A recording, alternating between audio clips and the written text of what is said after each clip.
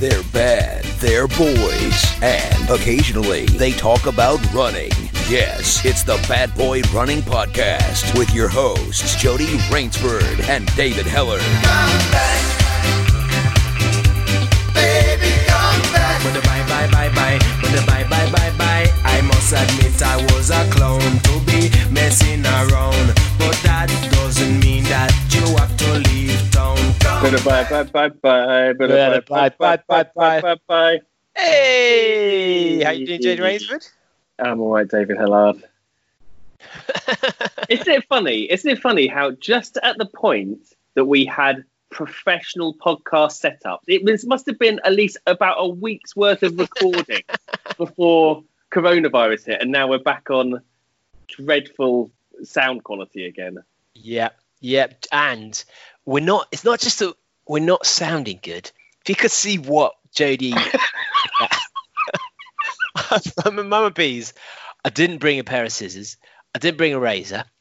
So by the time we escape this, I'm going to look like the guy at the start of. I'm the It Man from Monty Python. Start of Monty Python.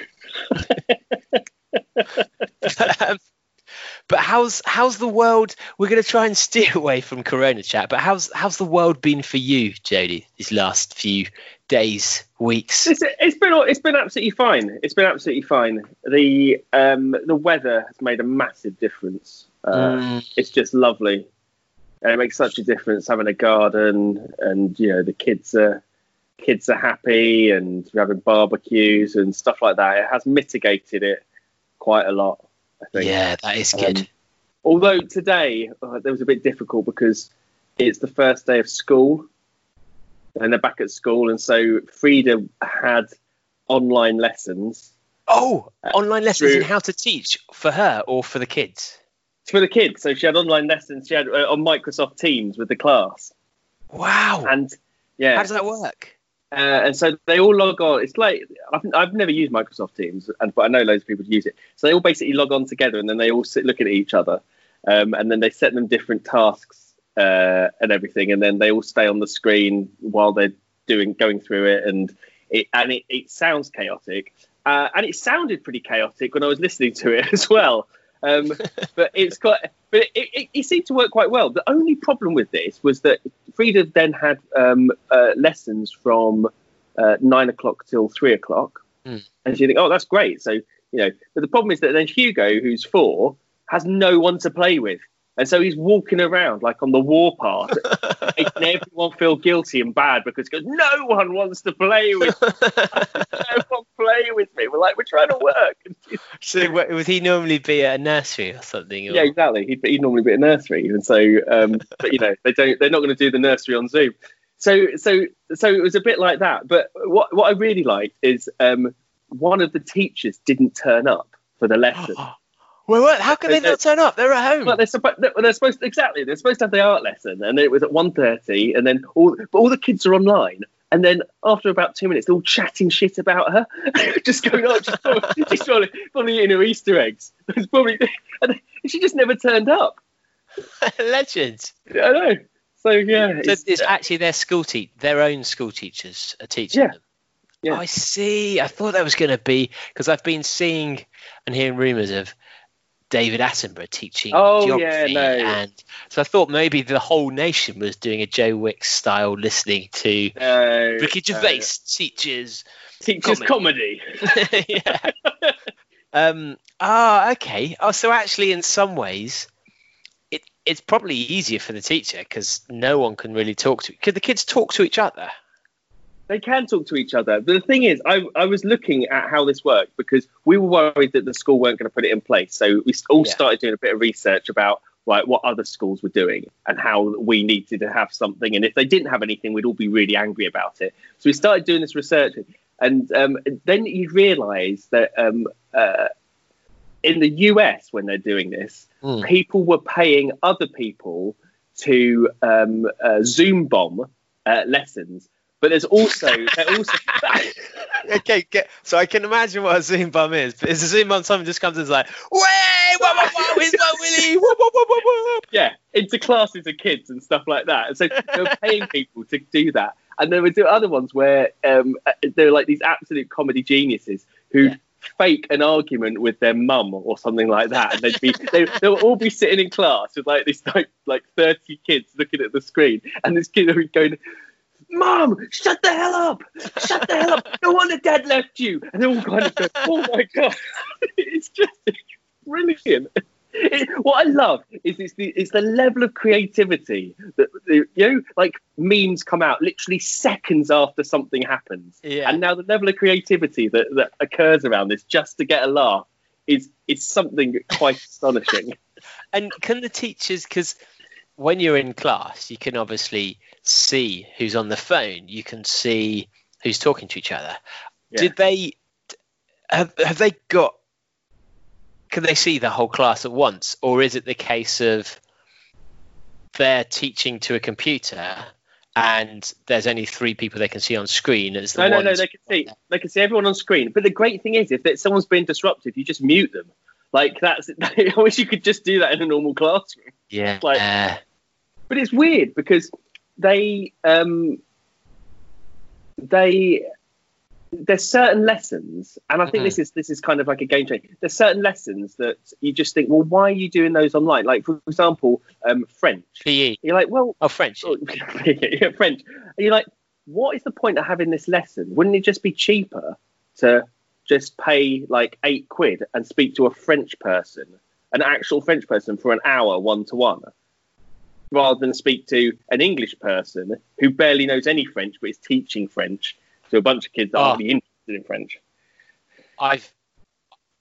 So I'm going to go on a tangent here. I've discovered a new hero. Who?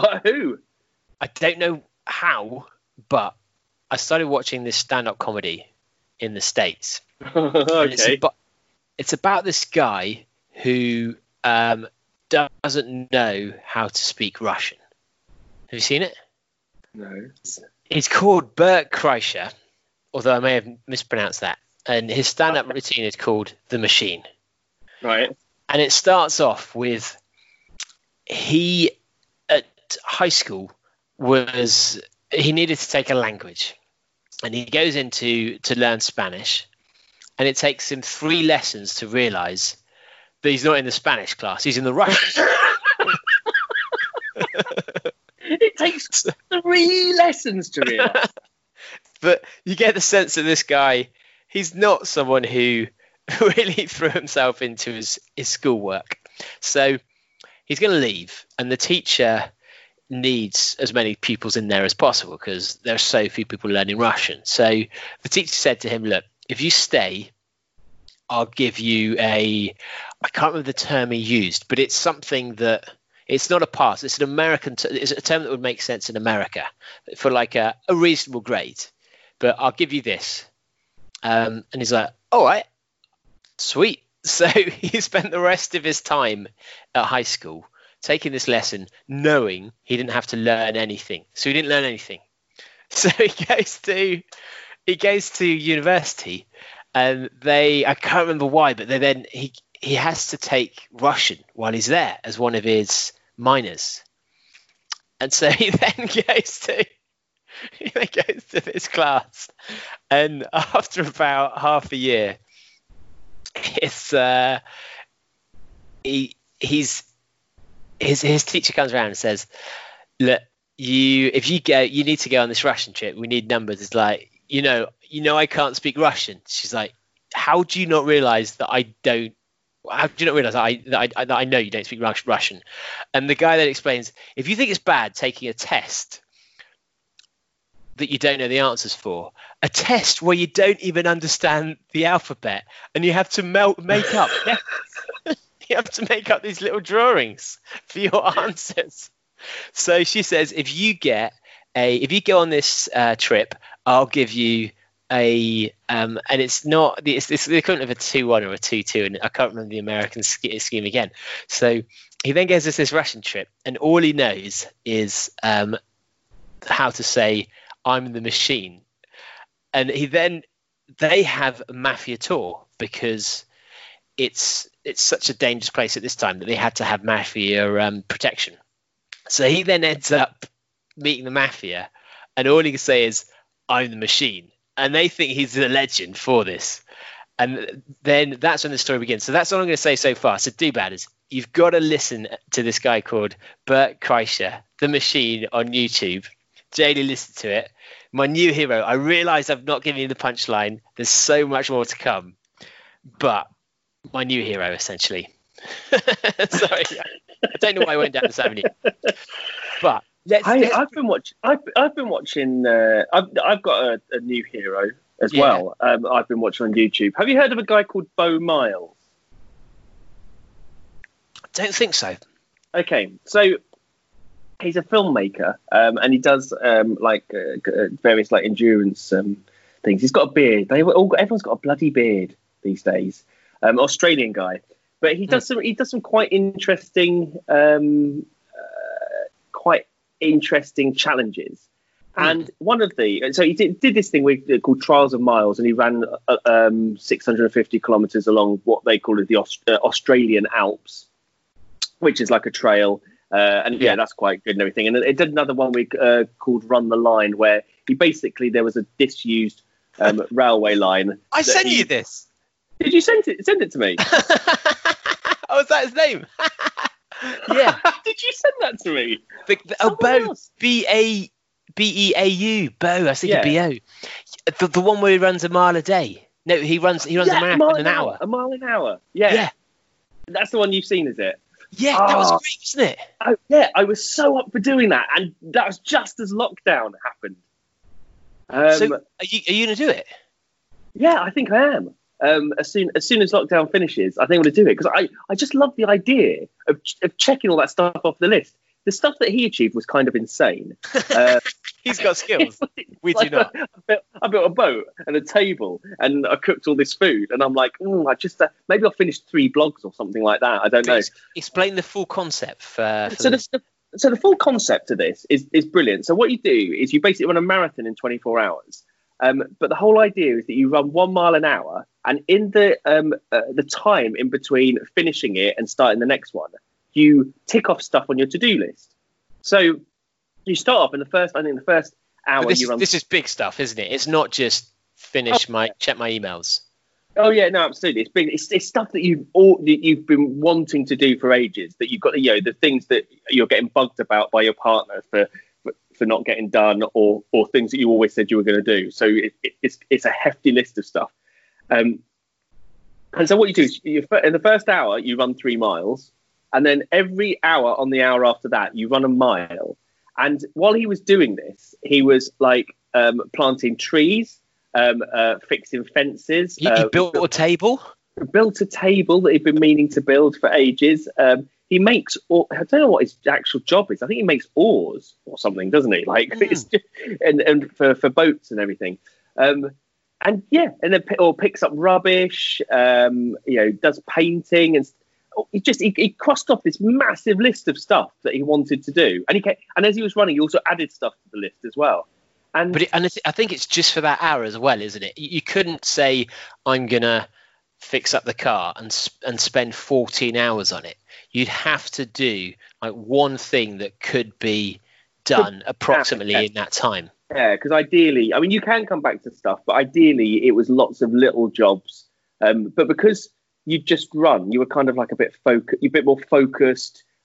You'd be thinking about it on the run, what you had to do next as well. So you kind of could launch straight into it. But also, if you think when you're at home, say you're on a Saturday afternoon and you're going to do an odd job, you don't approach that job with the speed of running a mile.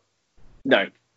And that's the thing. He comes in running and then he just picks up the stuff and he just carries on as if he's, with that same vigor. Yeah, it's momentum, isn't it? That's what gets momentum. Yeah, it's that momentum of having done it. You just, because you're kind of in that like boom. It's not as if he's like run like 10 miles and he's got back and he's slightly exhausted and he's sort of flopping around. He's run 1 mile, and he's eating as well. He's eating during the day and drinking. It gets funny where he gets to like at night and he has to, sleep for like 20 or 30 minutes at a time and then get up and run again.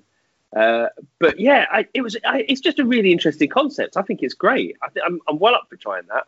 And the strange thing is that he achieves so much, which if he didn't run at all and decided that day he was going to do odd jobs, he'd have probably got about 20% of it done. Yeah.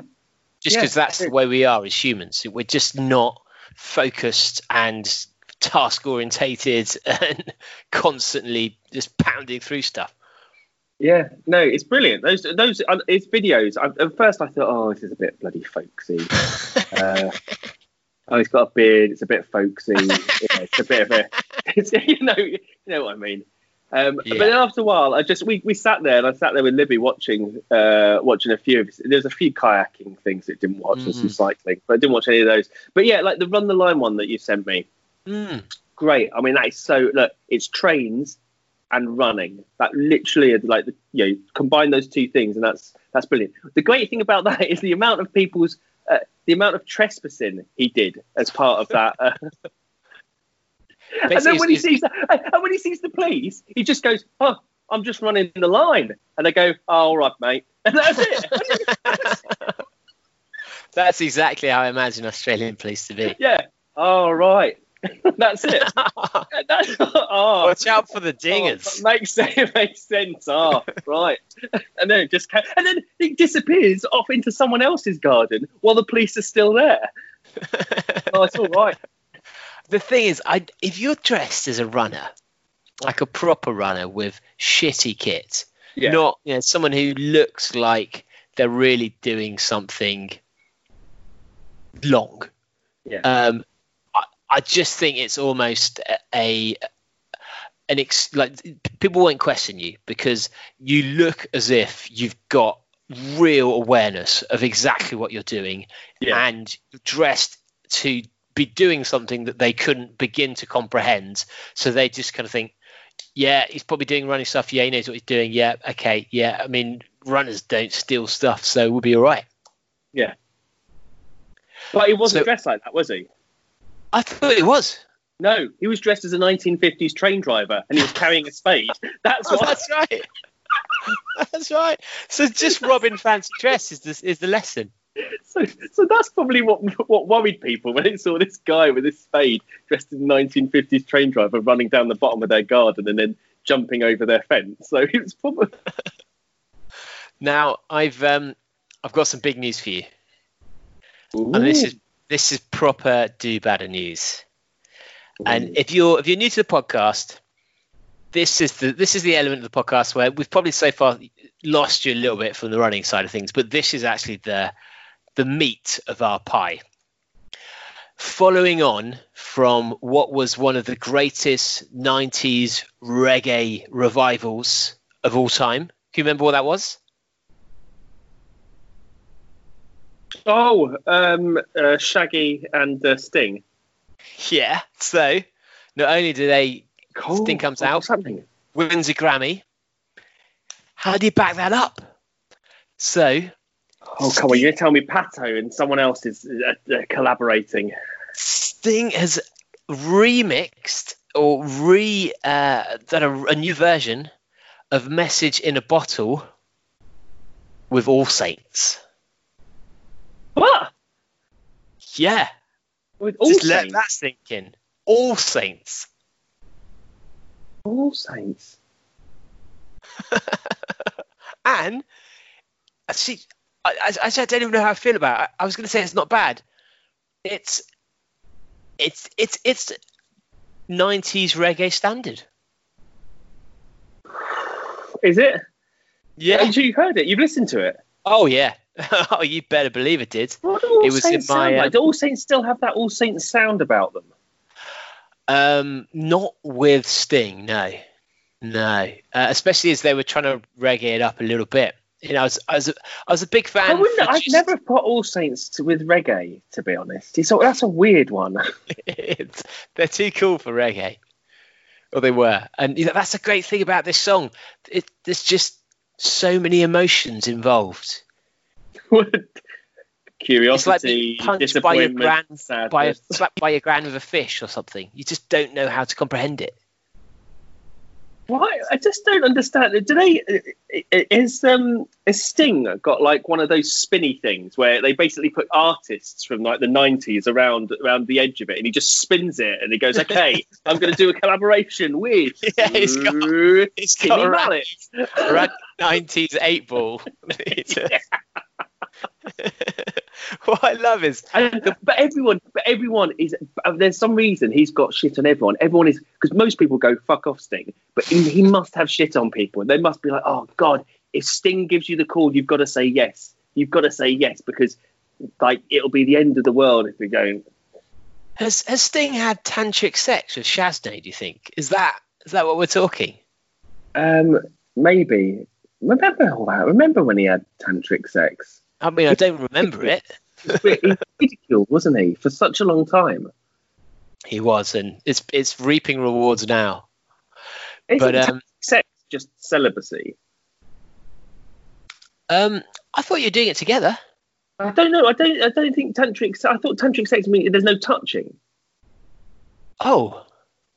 I'm doing it. I mean, I'm not an expert, and I'm not even going to bother looking up on Google while we're talking. But I thought that's what it. I thought that was the bit about it. Like, it's just, interestingly, I had very similar content up on my computer already, just in case, ready to go.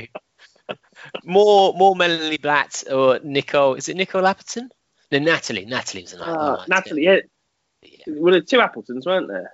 Nicole and Natalie. Natalie, yeah. Yeah. Yeah. But who was your favourite also? Definitely Natalie.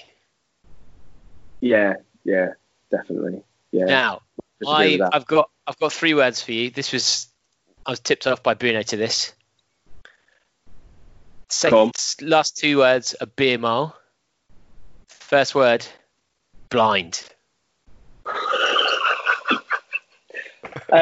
Does this involve drinking Domestos instead of beer? Is that...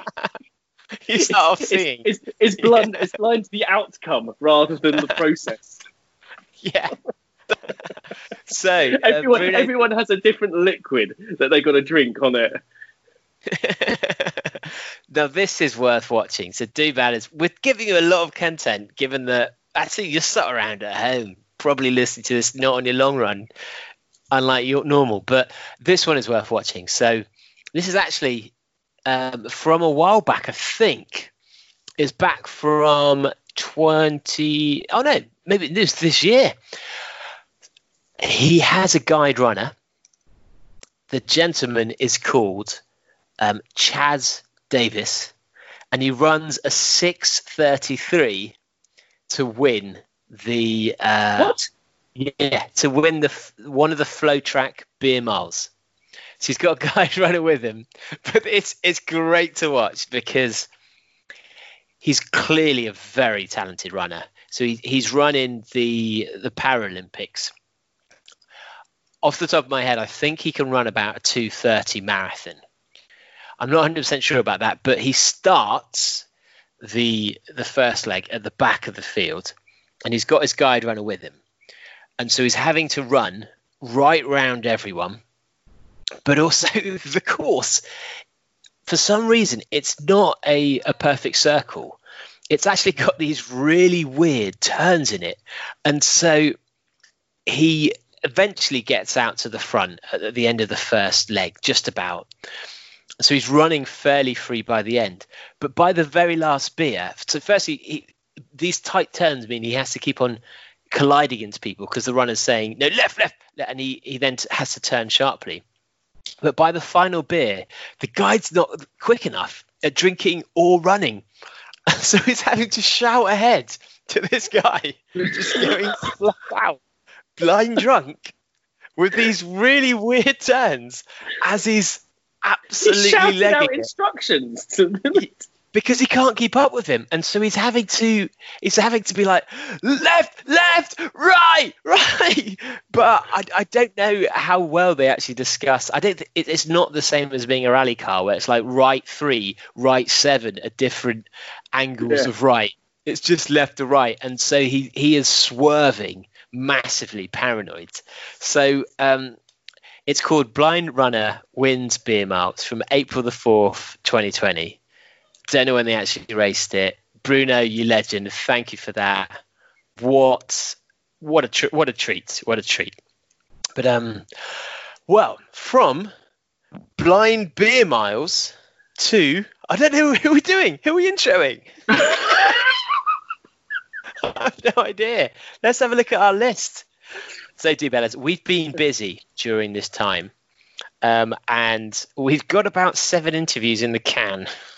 So we've no idea who we're introducing next.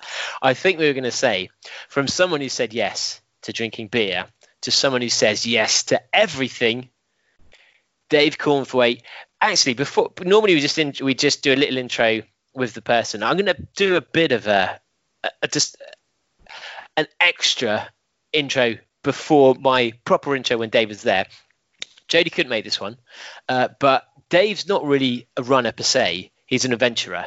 And this next conversation, we talk more about, there's some challenges in there. For example, he's paddleboarded the Mississippi.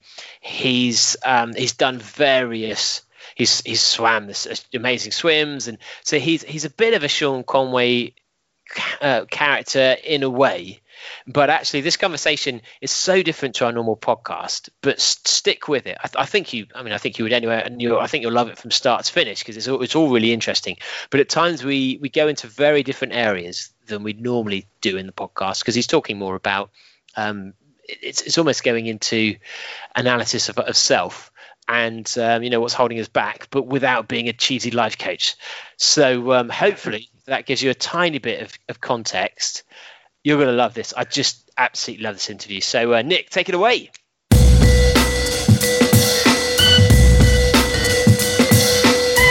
So do better. This one's a little bit different to our typical guest, just in that I haven't specifically got Dave on to talk about running, but I've been wanting to talk to Dave for a while, and we've mentioned Yes Tribe and Dave a little bit in previous episodes, glancing conversations on the podcast.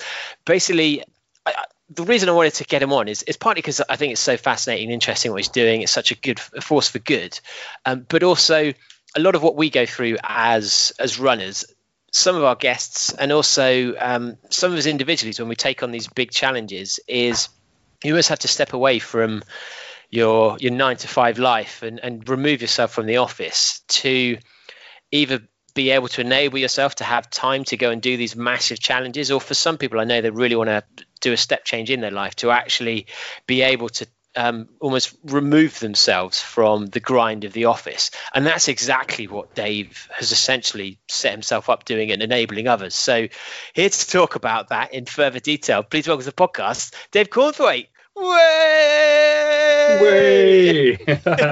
Thanks for having me, Dave. Hello. How you doing? I'm very good, thank you. I'm very good, feeling fit and healthy, and good to chat to you. Well, for the listener, we are mid-corona, so we're still in lockdown in case you listen to this in a year's time or so. Why don't you explain to everyone where you currently are, Dave?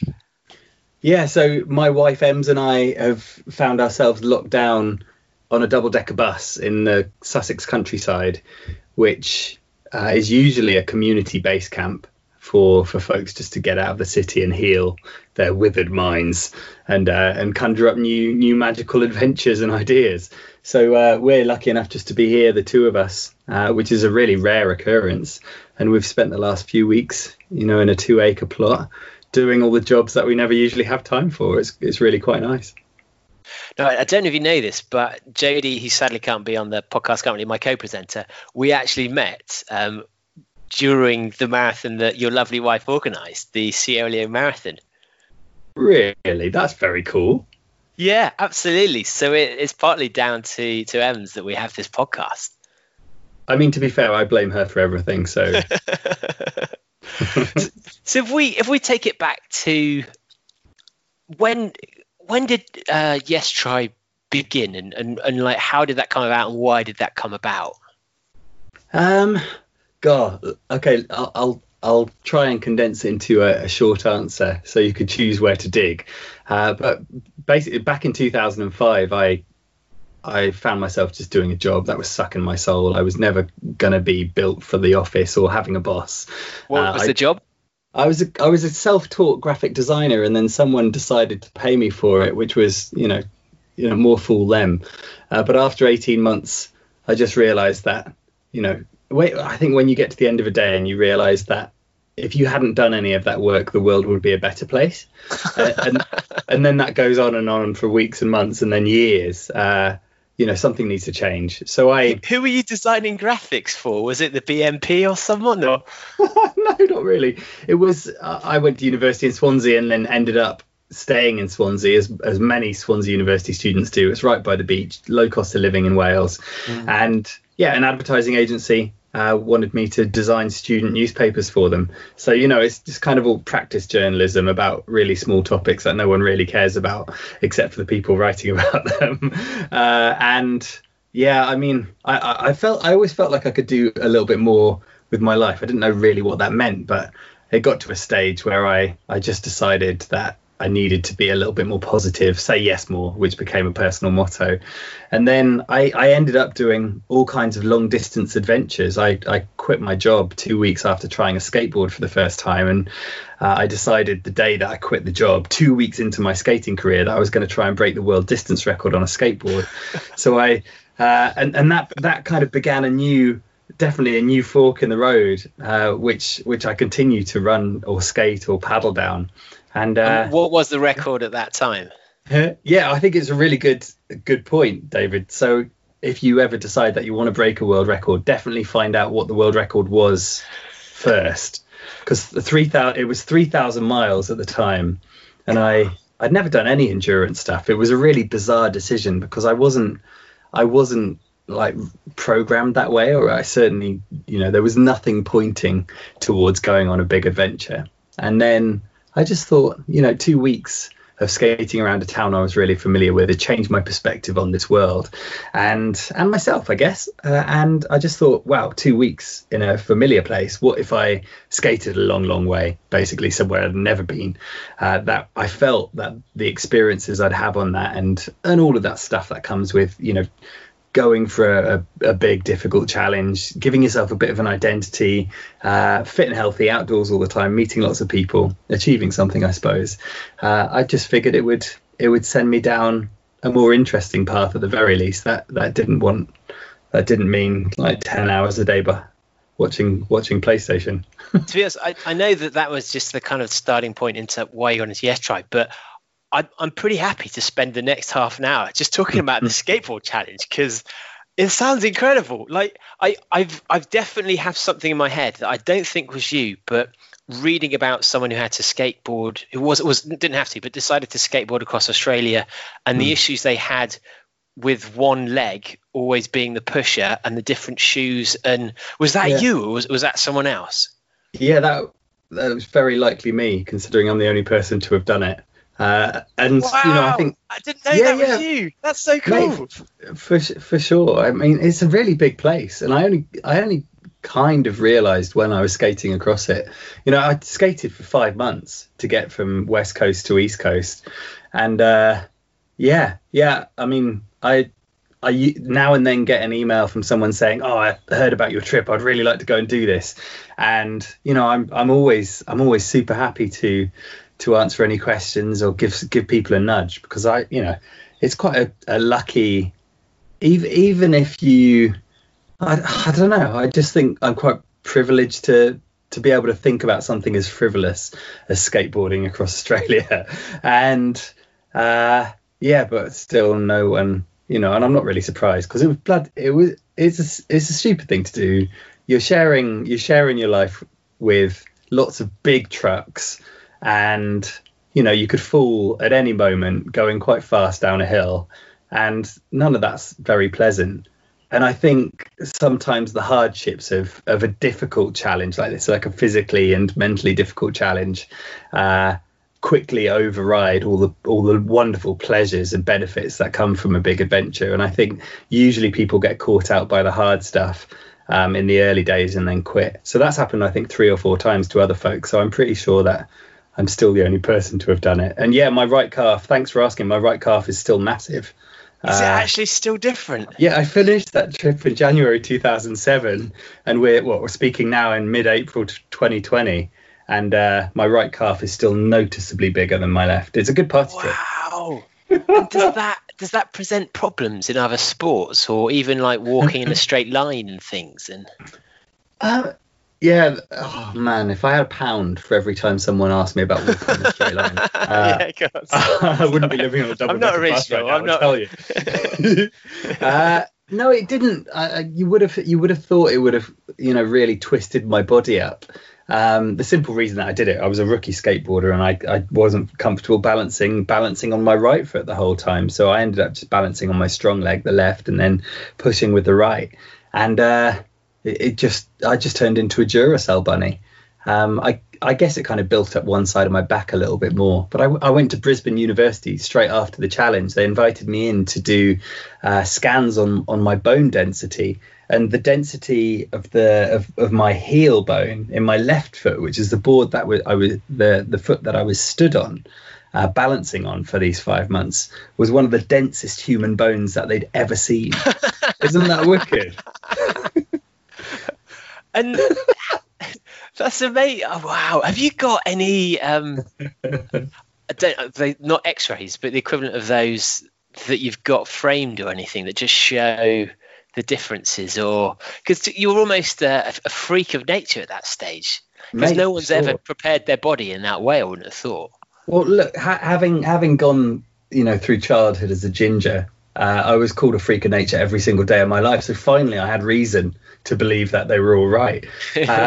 I've been pretty nomadic in my adult life, and so I don't kind of cart around certificates or framed photos or anything like that, but I guess digital life only really kicked in 15 years ago. So I'm sure I could dig some out. They're definitely there in a folder, all the media scraps that my mum kept somewhere.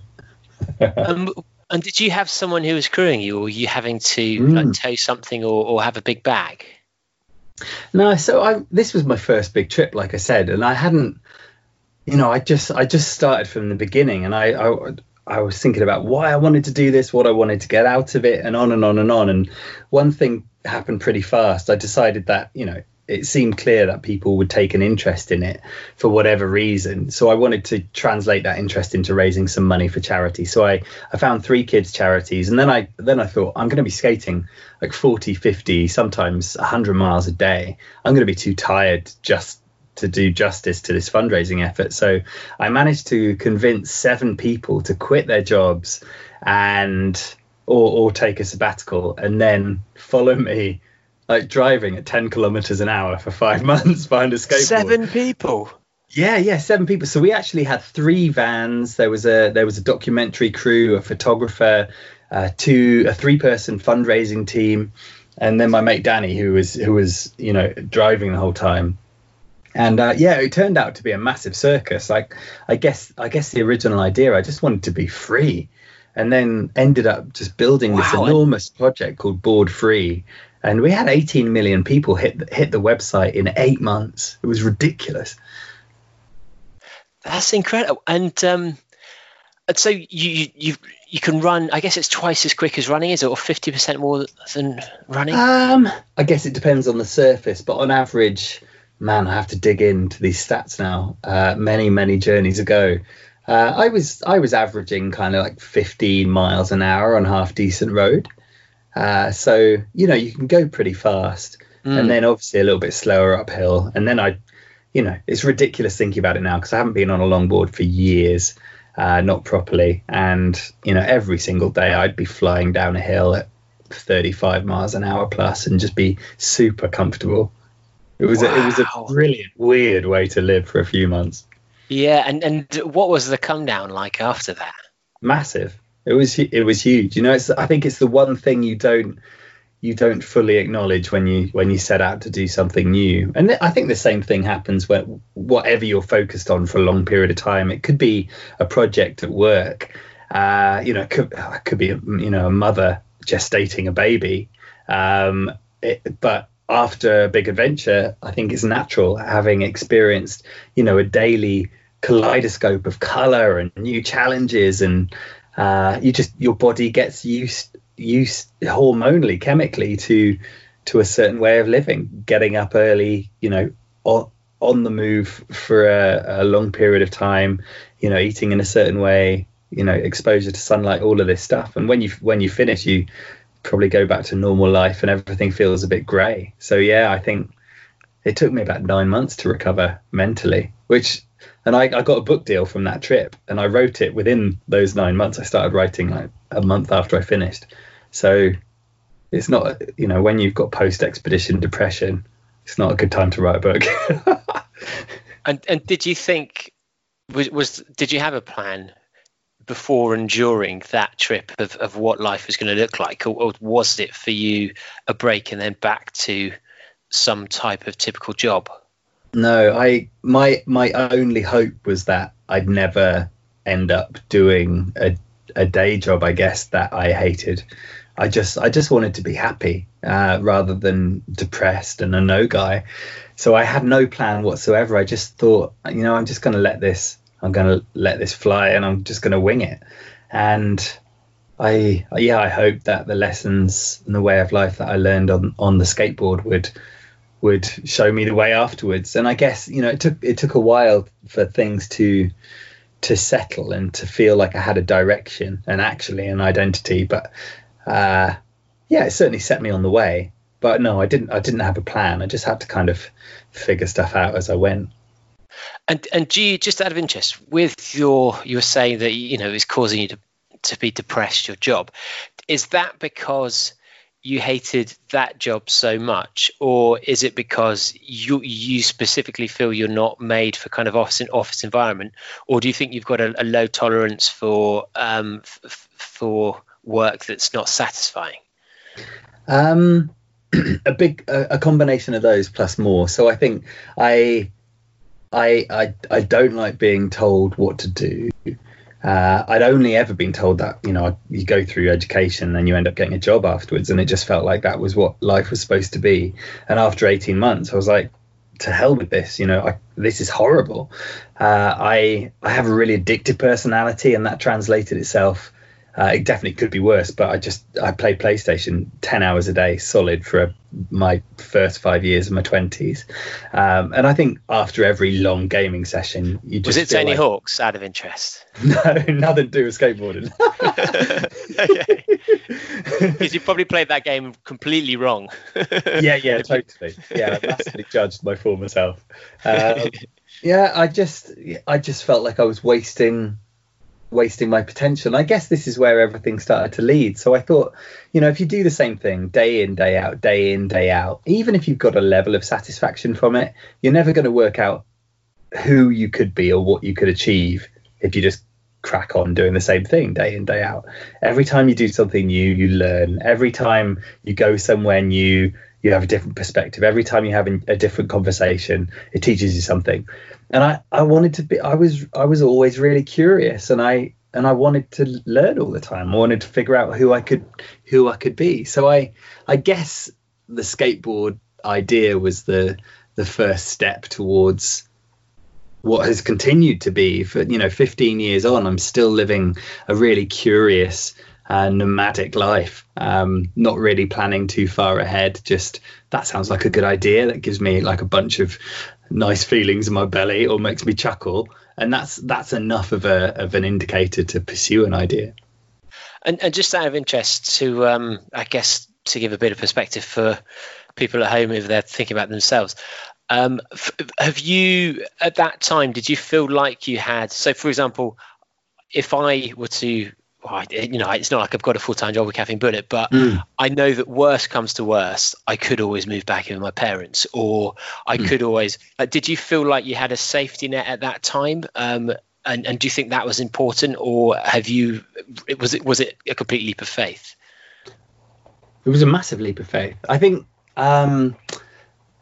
it's so much easier to jump when you have a safety net, but I think you get less out of it if you depend on that soft landing, or that availability of a soft landing. For me, I for the first 3 years after the skateboarding trip, the only monetizing skill that I had was to design design stuff. Even if it was badly, I knew that I could get paid for it. So, but every time I bounced back into that was my financial safety net. I'd spend 3 weeks designing a website, which basically means you're designing a website for somebody who doesn't know how to design a website. And that means you're dealing with an idiot, basically, in terms of that skill. And it's so demoralizing. And it killed me. It didn't just kill my motivation, but it killed my soul, not just for the 3 weeks when I was doing the website, but for the 3 weeks afterwards as well. I just felt helpless. But so slowly I just weaned myself off that and made myself promise I'd never take work or do work that wasn't sending me somewhere new. And the key here is often financial, isn't it? So it's not what you earn, it's what you don't spend. So it was, this is a really silly example, or an extreme example of trying to find a new path. I didn't want to go and spend nights, weeks, months in my parents' house or friends' houses, spare rooms, sofas. I just felt like I was a nuisance, which I would have been. So I ended up spending for 4 years. I earned less than £4,000 a year, and I spent over 100 nights each one of those years sleeping in London's parks, just kind of wild camping. I'd never consider myself homeless. It was just a choice. I didn't pay rent for 8 years, and that's where most of our money goes. So it was uncomfortable, and I was pretty smelly. I used to wake up in my bivvy bag or in my hammock, kind of slung up in a tree in Hyde Park, and then go and wash in the Serpentine, and then go to a school and tell stories to kids about skateboarding. And I figured that if I kind of learned how to tell these stories, then I'd make a living from that somewhere down the line. I think if you do anything enough, writing, filmmaking, speaking on stage, whatever it might be, at some point you're going to be good enough to get paid. And that was, I guess that was where it was all heading.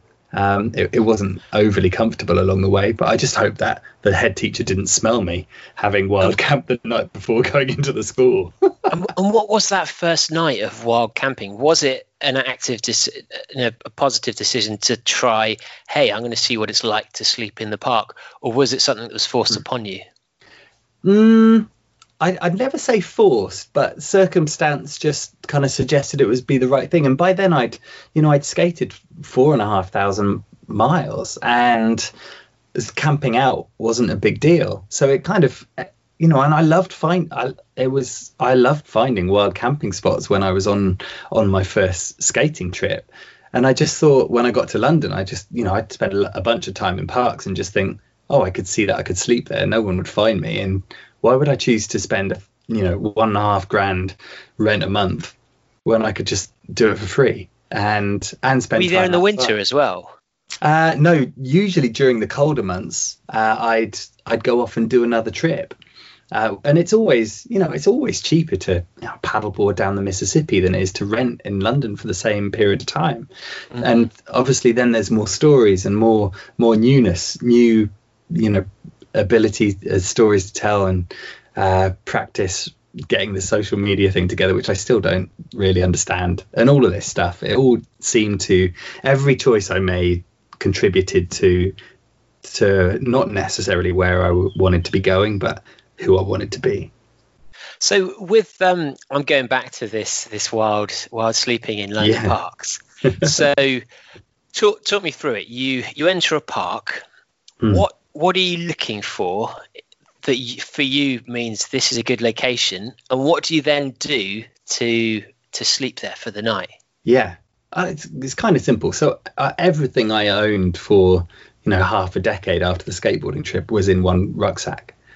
So I had my bivvy bag, a sleeping bag, a little pillow. I always go wild camping with a pillow. What's the point in being uncomfortable? And a hammock as well. So you just kind of make a choice depending on the surroundings. And there's, if you walk through Hyde Park, there's so many flower beds which are kind of a foot or two high, and just kind of tucking in behind them between the park wall and the hedge or the flower bed. No one's ever going to look for you. The beauty of wild camping is you always settle down just before sundown, and then you get up just as the sun's getting up. And in that meantime, no one's going to be looking for you because no one's ever been there. why would someone be sleeping in that flower bed? And I took so much glee from it. You know, it was always lovely, joyful, almost waking up every morning just thinking, oh, wicked, you know, another night outside, you know, feeling really good. It's always nice to be kind of in touch with nature. And then, you know, I was happy that I hadn't really spent money that I didn't need to, because I didn't have a great deal. And yeah, that was it. It just, I guess it just, I love the simplicity of going on an adventure. And I took as many of those ideals as I could, even when I was back home, back in the UK, back in London. And do you think you've had to work at that outlook? Because that, you know, the way you're describing it could be described with the complete opposite view of someone who was less happy, who was there thinking, oh God, it's cold, I'm waking up again in the middle of a park without, like, have you had to work to see that as a positive, or was that just in your nature? It didn't used to be in my nature, but I think I made a call when I turned 25, around about the same time that I decided to quit my job and go skateboard, and then subsequently after that just do what we've been talking about. And attitude is everything. It doesn't matter whether you're at work, it doesn't matter whether you're with your family at Christmas, it doesn't matter whether you're in the middle of, you know, a lockdown because of coronavirus. You can look at everything in two extremely polarized ways, and that's ultimately a choice. I think, you know, we all have different levels of coping mechanism, and we're all brought up in different ways, so not everyone deals with every situation or has those equal choices, positive or negative, in any given moment. But I liked the idea of working out where I could be and making a living doing something I really loved, and at least I kind of felt was interesting to me. Like, I just wanted to interest myself, as opposed to come home and think, well done, mate, you've just wasted another day. I remember used to walking around Swansea town and meeting some older folk who were so miserable, and they were 70 and still working, and they hated it. You know, they were just, I always ask, you know, how are you doing? You know, is life good? Are you happy? And they'd be like, nah, you know, life's about working hard and then you die. And I just thought, I don't mind the working hard bit as long as it feels useful. So I think as time went on, it took me maybe 3 years to stop being jealous of people walking out of Canary Wharf in their suits with their pockets full of money. You know, I really missed the idea of having money. I'd never really had it, but after a while, I just thought, like, now there's just no way. I still don't earn a great deal, but it's more than enough to get by now. And there's no way. If you offered me £1 million to go and work in an office, I wouldn't do it, not for 6 months. And back then, is there a social stigma? Like, would you tell people about how you were living, or were you fairly reserved with forthcoming with that information? Because I think a lot of people aren't prepared to hear that someone who seems normal is sleeping in the street. Yeah, I didn't really talk about it much for the first few years. I was embarrassed, I guess. Well, I felt like I should be embarrassed. I look back at it now and I'm like, mate, you know, I had to do that. And I'm really conscious, like, talking about this stuff. I'm not in the game of trying to convince people that they shouldn't have an office job. This was totally my decision. It just didn't work for me. And I didn't really know any other way to go where I thought I wanted to be going. So that's why I made these decisions. And yeah, at the time I was still working it out. So I only really talk about something if I'm certain of it. And back then I wasn't certain that I was doing the right thing. It just kind of felt right. Yeah. And at the same time, nobody else really understood. Like, why would you go and skateboard across Australia? I hadn't kind of found my tribe, my community, you know. And slowly, bit by bit, as I I think people start to accept you when you make money doing the thing that you're really good at. And slowly I started, after a few years, I was, I'd written a couple of books and they did well. And then, I was speaking professionally and making films and all this stuff. And then suddenly it was like, oh, you've got the dream job. And I was like, yeah, I'm still sleeping in the park. Yeah. And yeah, so we actually, I guess we missed that jump from you were in Swansea, you went skateboarding, and then you were in the next in London. Was that your transition back? And you were talking also about your friends and things. Like, who were your friends? Like, how were they reacting to you at this time? Like, I've got so many questions. Like charging phones, or how were you actually working? And what in your spare time? For me, I find if I'm going to meet someone and they're an hour late, an hour in an open space in London is quite tricky. But if that's what you're doing essentially with all of your time, like there's a lot of questions there. Hit me with it. Yeah, well, I spent a lot of my time working. I had a laptop, and that was my office. It has been ever since. Whether I was working on a book or writing a blog or trying to convince someone to send me some dry bags because I wanted to go and swim down a river. I was constantly on my laptop, so I'd sneak it kind of into the back of Costa and be one of those really annoying people who didn't buy a coffee but just needed the Wi-Fi, and that was just life. At the same time, like my dad was in the Air Force, so my family lived in like 18 different places before I left home, and it meant that I got really good at making new friends fast, but I was really shit at can I say sorry? Yeah, swear away. I was really bad at keeping friends, especially because there was no social media when I was growing up, and I guess that stuff just sticks with you. And I was always kind of socializing. After my skateboarding trip, I was being asked to come and talk about it at evening events, and then I'd start to meet other like-minded people, and they'd be like, "Where are you living?" And I'm like, "Oh no, I don't have a place at the moment, but I'm off again next week." And they'd be like, "Oh, we've got a spare room, come and stay with me." And I just kind of winged it like that for years and years and years, and it gets pretty tiring, after a while. Going off and doing a big trip was almost like a holiday, because even though I was changing location every night, I was still in the same tent, and it felt like home, just maybe with a different view out off the doorstep. Whereas every 1 or 2 nights, just trying to find another spare bed or going to the park again. Yeah, it did. It was quite a wearing time. Like I couldn't consider doing that now. I'm past 40. I'm just tired.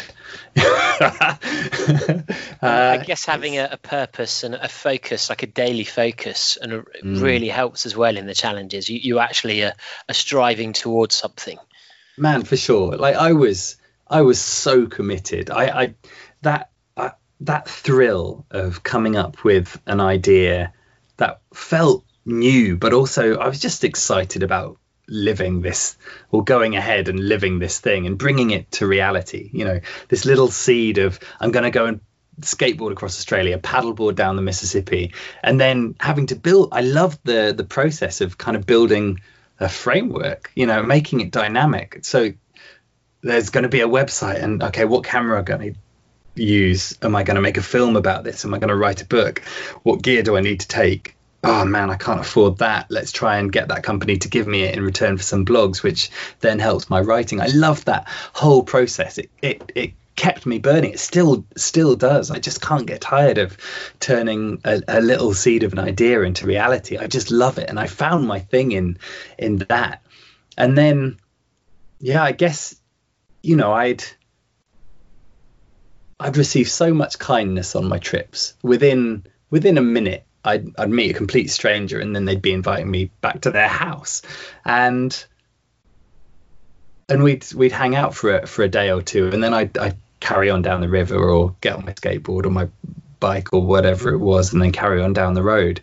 And when I came back to London, which just felt like the natural convening point after most of my trips, no, I didn't see that kindness everywhere. Everyone was just rushing from home to station to work and then back again. And I get it. I think when you're vulnerable, when you don't actually have a place to stay, and you want to be as comfortable as you can each night so you can sleep well. I think it's a pretty natural aim for folk. And I still wanted that, even though I like sleeping out. I missed the ability just to walk up to someone in London like I would in Memphis, Tennessee, next to the Mississippi, and say, hey, this is what I'm doing at the moment. And just knowing that it would kind of end up in, at the very least, a dinner with a brand new friend and some cool chats. In London, people are like, well, you sound fucking weird, So it was a lot harder. And that's ultimately where the Yes Tribe came about. I just thought people aren't different. Although we grow up, we've got different backgrounds. I think ultimately, we want to be good to our neighbours.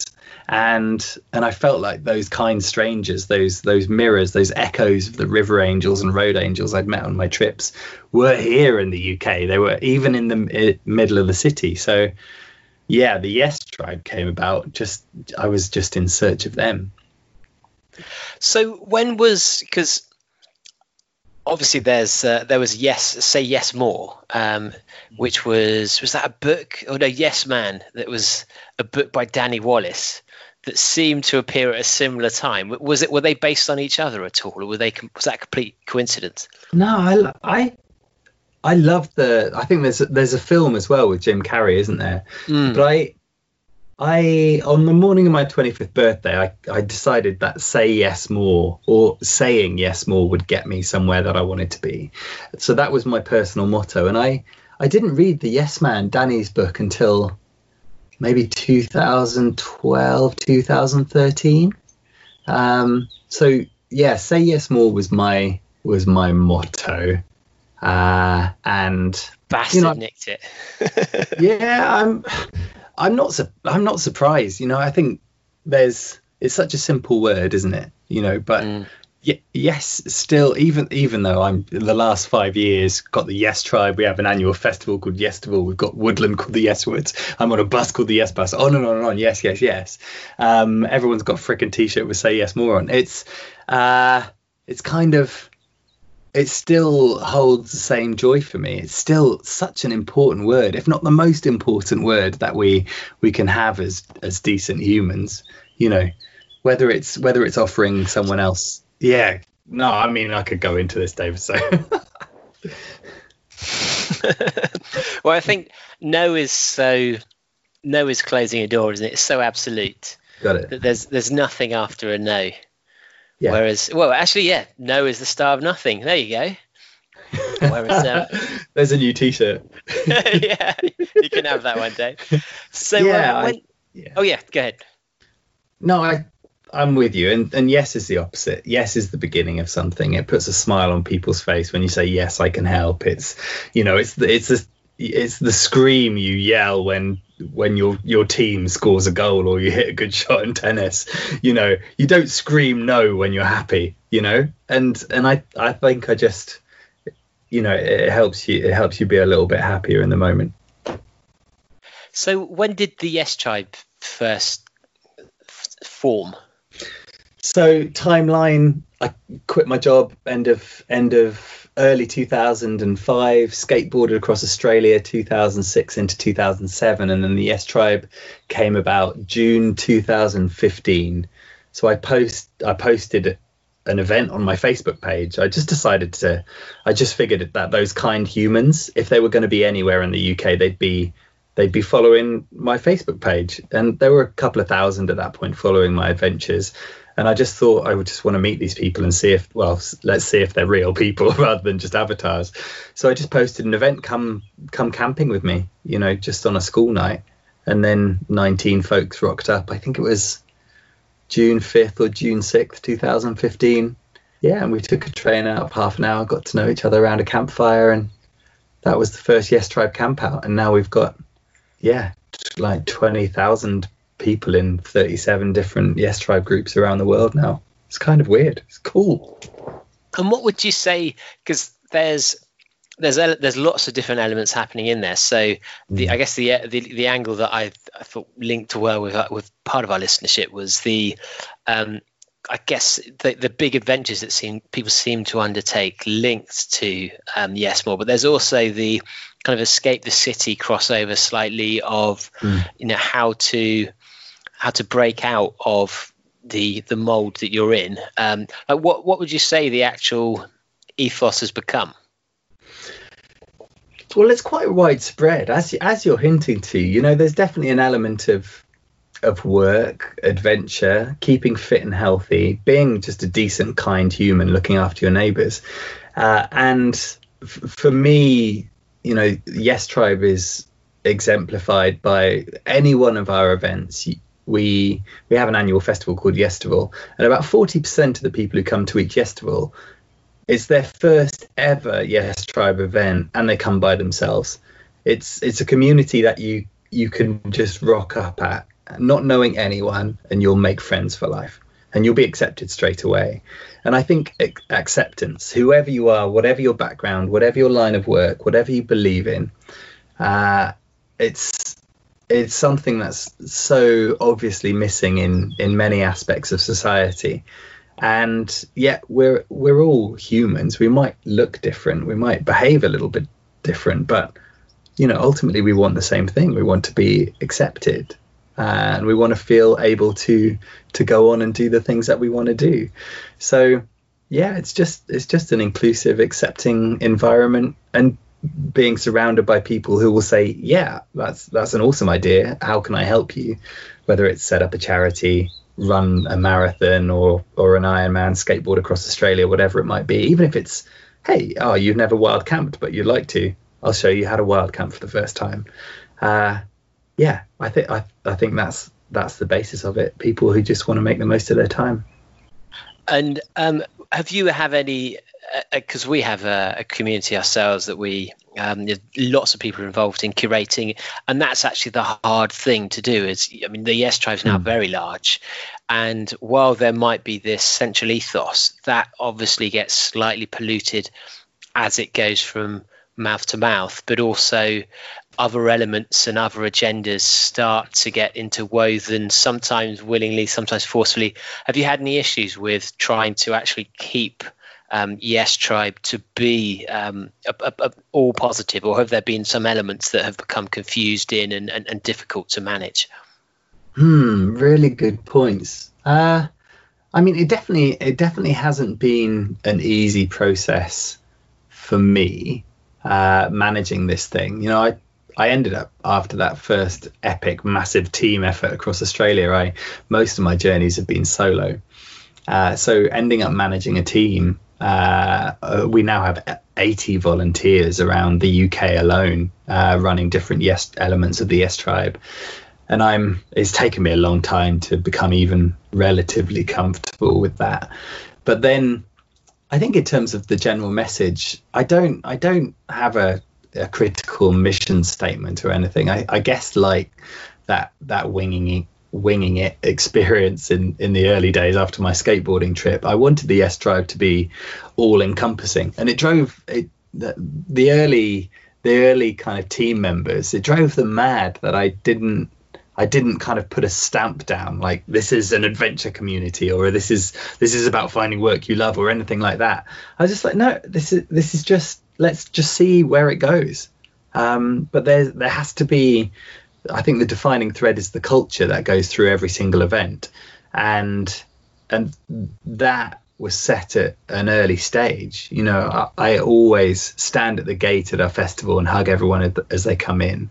I'd be at the door every one of our Yes Stories nights in London and just say hi to everybody.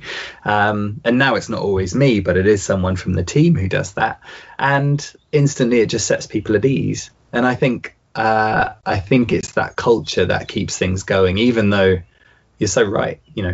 Chinese whispers, the idea can be polluted as time goes on. So it's largely been positive, and I always wanted the Yes Tribe Facebook group, which is our central online hub, to be the same feeling as it would if you turn up to an in-person event, whether it was a wild camping trip or the festival, a weekend at the bus. I just wanted it to be a place where positivity reigned. And for me, if you want negativity, if you want a good unhealthy argument, there's other places on the internet to go to. But the Yes Tribe just was never going to be that thing. And in 5 years or 4.5 years of having that group, we've had, I think there's been 3 threads that have turned even remotely negative. That's amazing out of tens of thousands of posts. And that's something to be proud of. Yeah, I think especially given what's been happening in British, but even global politics the last 2 years, a lot of people's views on being good is actually tied to their politics. And so, I see myself as a good person. Most of the listeners know that I'm fairly left wing and might have a problem with some views of the right, but then some people on the right will think they're actually helping people and rightly think this by helping with business and helping actually the economy thrive. Has that been hard to actually, sometimes for some people it is hard to be positive without actually tying it to their political beliefs? It's a great point, and I think we've obviously seen it over the last couple of years in the UK because of Brexit. But in 2011, I took my first trip in the USA, and I've spent a lot of time. I've done quite a few trips over there, and I'm fascinated by American politics. And people dress up their personal identities around their politics over there. And we hadn't really seen it in the UK until Brexit came around. But I still feel really, really strongly that there's so much more to a person than their politics. So we just don't have any political chat. You could tell conversations go sour. People fall out with their family members who they dearly love because they voted in a different way, and we've got to just be more grown up than that. You can have your political beliefs, but actually there's so much, there's more important stuff than politics. It has a massive effect on the lower class and the vulnerable, and that is hugely important. I'm not saying politics isn't important, but I'm saying there's more to our individual characters than what we believe in politically, the party that we're going to align with. And no party is ever going to toe exactly the same line through generations. So we just don't have politics on the Yes Tribe. There's no political post. There's not even any fundraising. There's no talk of money. There's no promotion. It's just discussion. Really? So people can't ask for kind of financial assistance if they're undertaking. Interesting. No, I just wanted to take all of these elements that some people would judge and some people wouldn't, or it would just get out of control, out of the equation. I just wanted people to be people. It doesn't matter whether you voted for Brexit or you didn't vote for Brexit. It doesn't matter if you love a bit of Trump or you just think that he's the worst thing since Vegemite. You don't know about that. It's got nothing to do with whether you want to go on a trip or you want to learn a new skill or you've just taught your daughter to do a somersault. There's so much more to people than that stuff. So we have nothing to do with money, no promotion. Even if you're fundraising for a brilliant cause, there's nothing on there, because I don't want people to turn up on the Yes Tribe and feel like they have to give some money. I want them to just be there, nice and comfortable, and chat about something that makes them grin. I guess as well that a huge percentage, because this is a problem in running groups as well, is that a huge number of people are fundraising for very similar things. You got it. It would just be a fundraising page. Yeah, exactly. So it is, and it is very important to them and very personal to them, and it is very important. But as you know, if everyone's allowed to do it, when, unlike the population where 1 in 100 is fundraising, you've got a population on your Facebook group of probably 20%. Yeah, it can be a bit overwhelming. So what type of, have you seen then people coming into the Yes Tribe, do people then personally undertake challenges, would you say, to try and for its transformative effect, or is that something they're looking to do, or are they like what are people seeking, and how do you find them manifesting that? I think in the early days of the S Tribe, there was definitely a core of adventure, which wasn't really surprising because it grew out of my own following, my own adventure following. And I've got this adventure project which I've had since the beginning. Expedition 1000, 25 different journeys over 1,000 miles, each one using a different form of non-motorized transport. So it started with the skateboard, and I've been doing them ever since. And while adventure is, I think, a really great personal development tool, it's not for everybody. And yeah, now and then you hear about someone going on adventures. We have a few adventurers talk at our events, but I think the main demographic on the Yes Tribe now, and it's kind of hard from a distance, kind of staring through my screen and trying to understand what the main demographic is, because it's pretty wide ranging. It's just people who it feels like it's people who want to belong, and they don't like drama, and that's my kind of crowd. They're people who just want to be encouraging. And yeah, I think we've got 65% females on there, and 30 to 35% male. And I think it's people who are just kind of in touch with themselves, or have even been through some kind of trauma, often depression, and then they become stronger for it. It's a really hard one to put on, but all I can say is just have a look at the Yes Tribe group and see the variety of different posts on there. People have been through something, and they feel happy to share on there. There were a few adventure-y things, of course, but adventure is different for everybody. Like going wild swimming in the sea when you're a 65-year-old woman is just as difficult as it was for me to skateboard across Australia as a 26-year-old. So there's no judgment. It's just well done for doing something new. That's awesome. So you mentioned your 25,000 or more. What's on the list that you've done so far? So I've done 15 of those 25 trips so far. So skateboard, kayak, tandem bicycle. Oh God, this is a challenge. Stand-up paddleboarding, sailed across the Pacific, a bike car, which is kind of this homemade full-wheel quarter-ton bicycle. I swam 1,000 miles. Elliptigo, which is like an elliptical trainer on wheels with brakes, like a bicycle. A tricycle with a sail, and then just a normal kind of recumbent trike. A pedal-powered kayak called Hobie. A Swifty scooter. Around Japan. Man, number 13 was with my now wife, then girlfriend Ems on a tandem bicycle, and then number 14 was a water bike down the Norwegian coast, and then last year, number 15, I took a recumbent bike across the States. So yeah, still 10 to go, and it still keeps me ticking.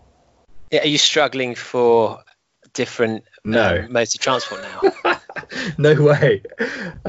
This Expedition 1000 thing has been my identity for over a decade, and I don't think a day goes by without someone sending me an email or a Facebook message with a new suggestion. I've got a list of hundreds on my Expedition 1000 page on my website, so when the time comes to choose the next one, and I don't plan really more than 4 weeks in advance, it's pretty easy. I'll just look down the list and think, oh yeah, I'm ready for a land trip, a water trip. Let's do it. And which one's been the hardest?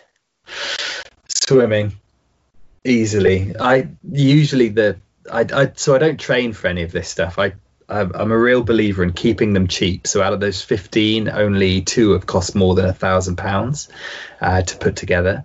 And I don't do any training. So 11 out of the 15, the first time that I tried the transport was on the day I started. Wow.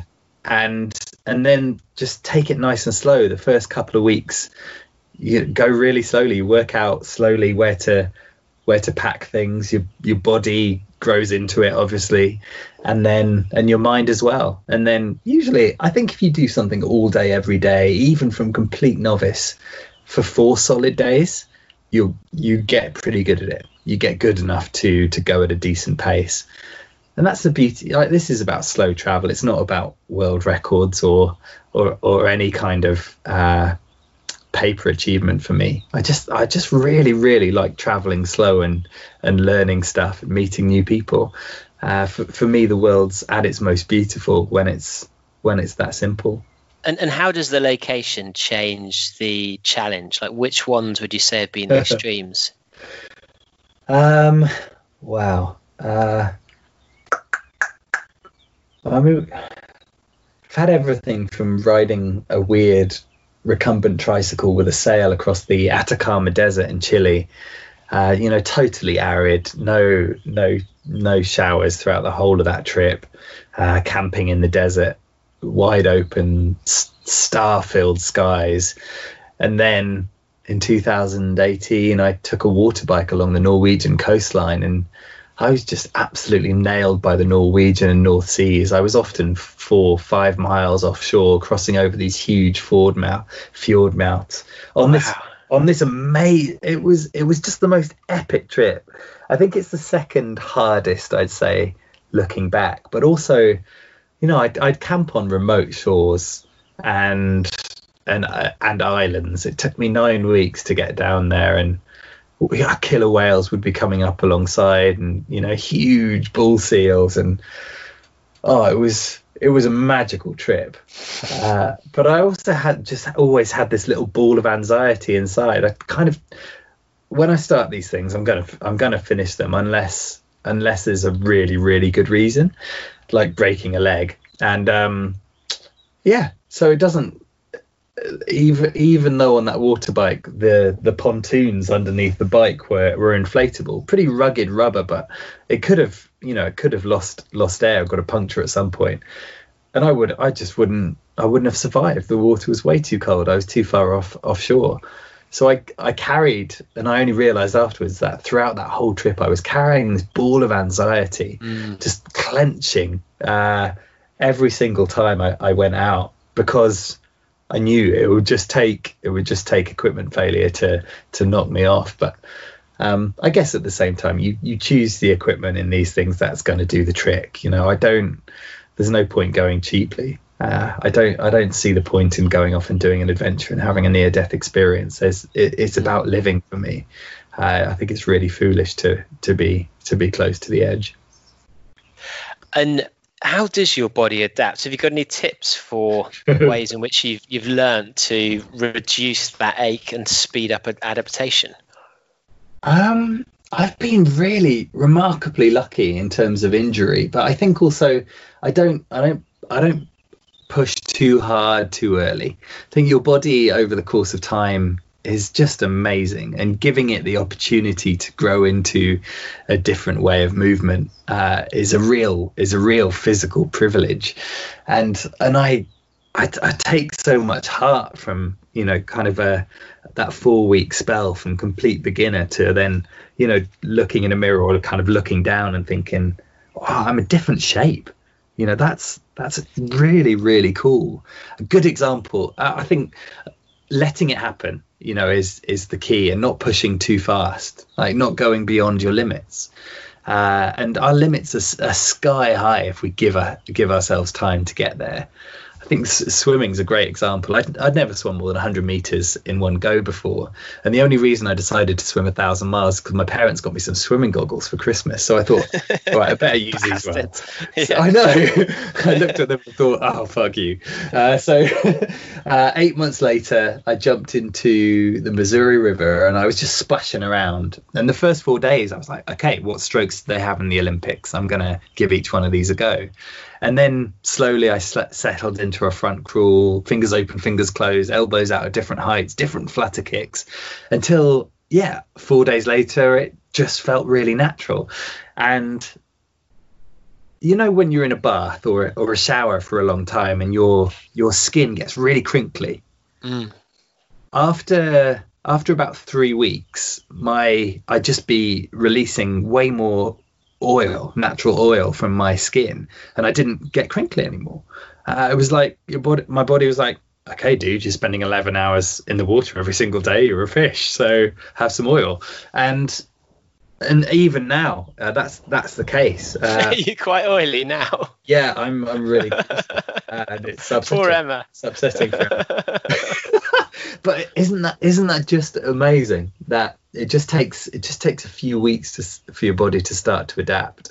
And I've never been a racer. You know, I'm in massive awe of, you know, people who train for an Ironman or a marathon. Like, that's way more intense physically than any of my trips by far, just because you're putting your body through so much. And it's, I mean, that's tough. Like, my body's relatively knackered now. I've, you know, slowly eroded all of my joints, but yeah, I don't have any urge to be a marathon. That's why I feel like a bit of a fake being on this podcast, because I can't run anymore. Well, I think it's actually, Jodie and I, we were recording, I think, the roundup of Mimi Anderson's podcast last night, and we were saying that actually it's amazing how many people who are, even these endurance athletes who you're saying you admire them, they feel like frauds, and people like Dean Karnatsis and Mimi Anderson are looking at other people saying, but I'm not that, I feel like a fraud, and those people are like someone else saying, but I'm not like that, I feel like a fraud. And I think there are very few people, I think, who are pushed to extremes, who are satisfied versus everyone on earth that they're not a fraud compared to someone, if you have that mentality. So the grass is always greener, and it's so easy for other people to compare. You're always going to be your own worst enemy trying to consider that stuff. And I think comparison is completely folly when it comes down to this stuff. Everyone works in a different way. Everyone's body is better in a different way, and all of these challenges ultimately come from within. You know, you can't compare Dean Karnatsis to Mimi Anderson or Rosie Swale-Pope. You know. And have you found, because one of my concerns, and this is probably more to do with Escape the City actually than Yes Tribe, but is that there's been this move towards that, you know, we're dissatisfied with life, we want more, and we're viewing the world differently, and that's certainly works to change and to try something new for a few people who there might not be space for everyone to do that, or people might not be suited in their talents or their mentality. Have you had any people take that plunge and really struggle, or do you think there's some people that maybe aren't right in terms of their mentality to just take a plunge? Yeah, absolutely. I think the world of work, especially, and work is something that we all have to do, but the landscape has changed so much in the last decade. You know, working from a laptop or even a phone is so much more possible now, and you know, different interests and talents have just been democratized by the internet. You know, you can Sean Conway, who's, I don't know if he's been on your podcast, but Sean's, you know, he ran the length of Britain kind of 1.5 times, as well as a bunch of other trips. You know, he loves making knives, like carving knife handles. I didn't know that. You know, there might be like 17 other people in the world who like knife handles, but because of that, he can sell some. He can make a part living from carving knives, you know. From murder. yeah, exactly. Let's not talk about what he uses the knives for. So I think in that sense, I don't think there can be too many people out there, because, you know, if you're on the Yes Tribe or Escape the City or any other like-minded groups, of which there are hundreds, thousands around the world, you tend to have those talks, and you're in a community of people who are hustling, who are, you know, creating their own living some way or another. But there's still, you know, 99% 5% of the population aren't thinking that way, aren't doing that individual self-employed stuff. So I don't think we're ever going to run out of capacity for it. But your question was bang on. I think it's a mindset. The idea, I think, if you look from afar at someone who's self-employed or making a living from adventure or does a lot of long distance running trips and have somehow made a career out of it, that feels, compared to whatever life that you're living and you're unsatisfied with, it feels like the dream. It feels like that person's got it made. But there's so much that comes between that feeling and getting to where that person you're looking at is. Time is one huge one. I've been like, I get an email now and then from like a 15-year-old who's like, I've just been asked to give my first public talk. How much do you charge? I want to know. because they're gonna tell them like that's 50 grand. Yeah. And I'm just like, piss off, go and like come back to me in 15 years. I was like, I don't know what you're worth. And I think that longevity, that willingness to go through 5 or 10 years of discomfort, of learning, until you have that inverted commas dream job, that staying power, I don't think is innately, we're not born with it. We have to learn it, but everybody can. It just takes perseverance. And I think in many ways, the world that we live in, we're saturated by content through our phones, which lasts for 15 seconds and then we're done and on to the next Graham Norton clip. And I don't think, it's really not easy to go from that instant satisfaction that we get from our screens to spending years working on a new career or lifestyle. And I think that mindset and that perseverance is there to be learned and taught, but which is why adventure, I think going on a long distance adventure is such a good training tool. But do you think there's also there's an age where, because when you made the plunge, which was a long time ago now, do you think the fact that you were fairly new out of university, you weren't tied down, you didn't have mortgages, you weren't involved in massive social circles, because do you think there is a right time to do it? Because my concern would be that, for one, that a lot of people just see the latest stories. They're like, oh, Sean Conway's done this thing, written a book about it, does speak, so I need to do that thing, then I can write a book, I can speak. But also, actually, the reality is, if I was to try and become a full-time adventurer now, my life is too embedded in spending money with my friends and hanging out with them and doing all these things, but also wanting to do all these things as well. Do you think there is an element of life where your life becomes too complex to simplify so much? Yeah, I think so. Obviously, there's an exception to every rule. Not that this is a rule, but when you're young and single and free, you don't have kids, you don't have a mortgage, etc., then it's so much easier to say, right, I'm going to go get a paddleboard and I'm going to paddle down a river for 3 months, than it is to have that conversation with your wife or your husband of a decade, and you've got kids running around. You can't just leave that responsibility, or you need a very understanding partner if you want to. So I think it's really important that people don't dive into lifelong responsibility early, because how can we possibly know who we are and what lives we want to lead before we're 30? I think it's really it still amazes me that people go to university and they start in their teens when they've got no life experience, and learn that degree that is supposed to carry them through an adult life. I think we should probably finish school at 15 or 16, go and have apprenticeships, like 3 or 4 different careers until we're 21, 22, and then work for a while and then go back to school to study what we're going to do for the rest of our 30s, 40s, 50s. That would make a lot more sense to me. So, yeah, I think that if you don't have a great deal of freedom and a lot of responsibility, then it is going to be harder to completely reshape your career. But at the same time, maybe you don't need to reshape your career. There's still a lot of time either side of work, you know, whether it's any given day or the weekend or your holidays, where you can slowly, you know, build up.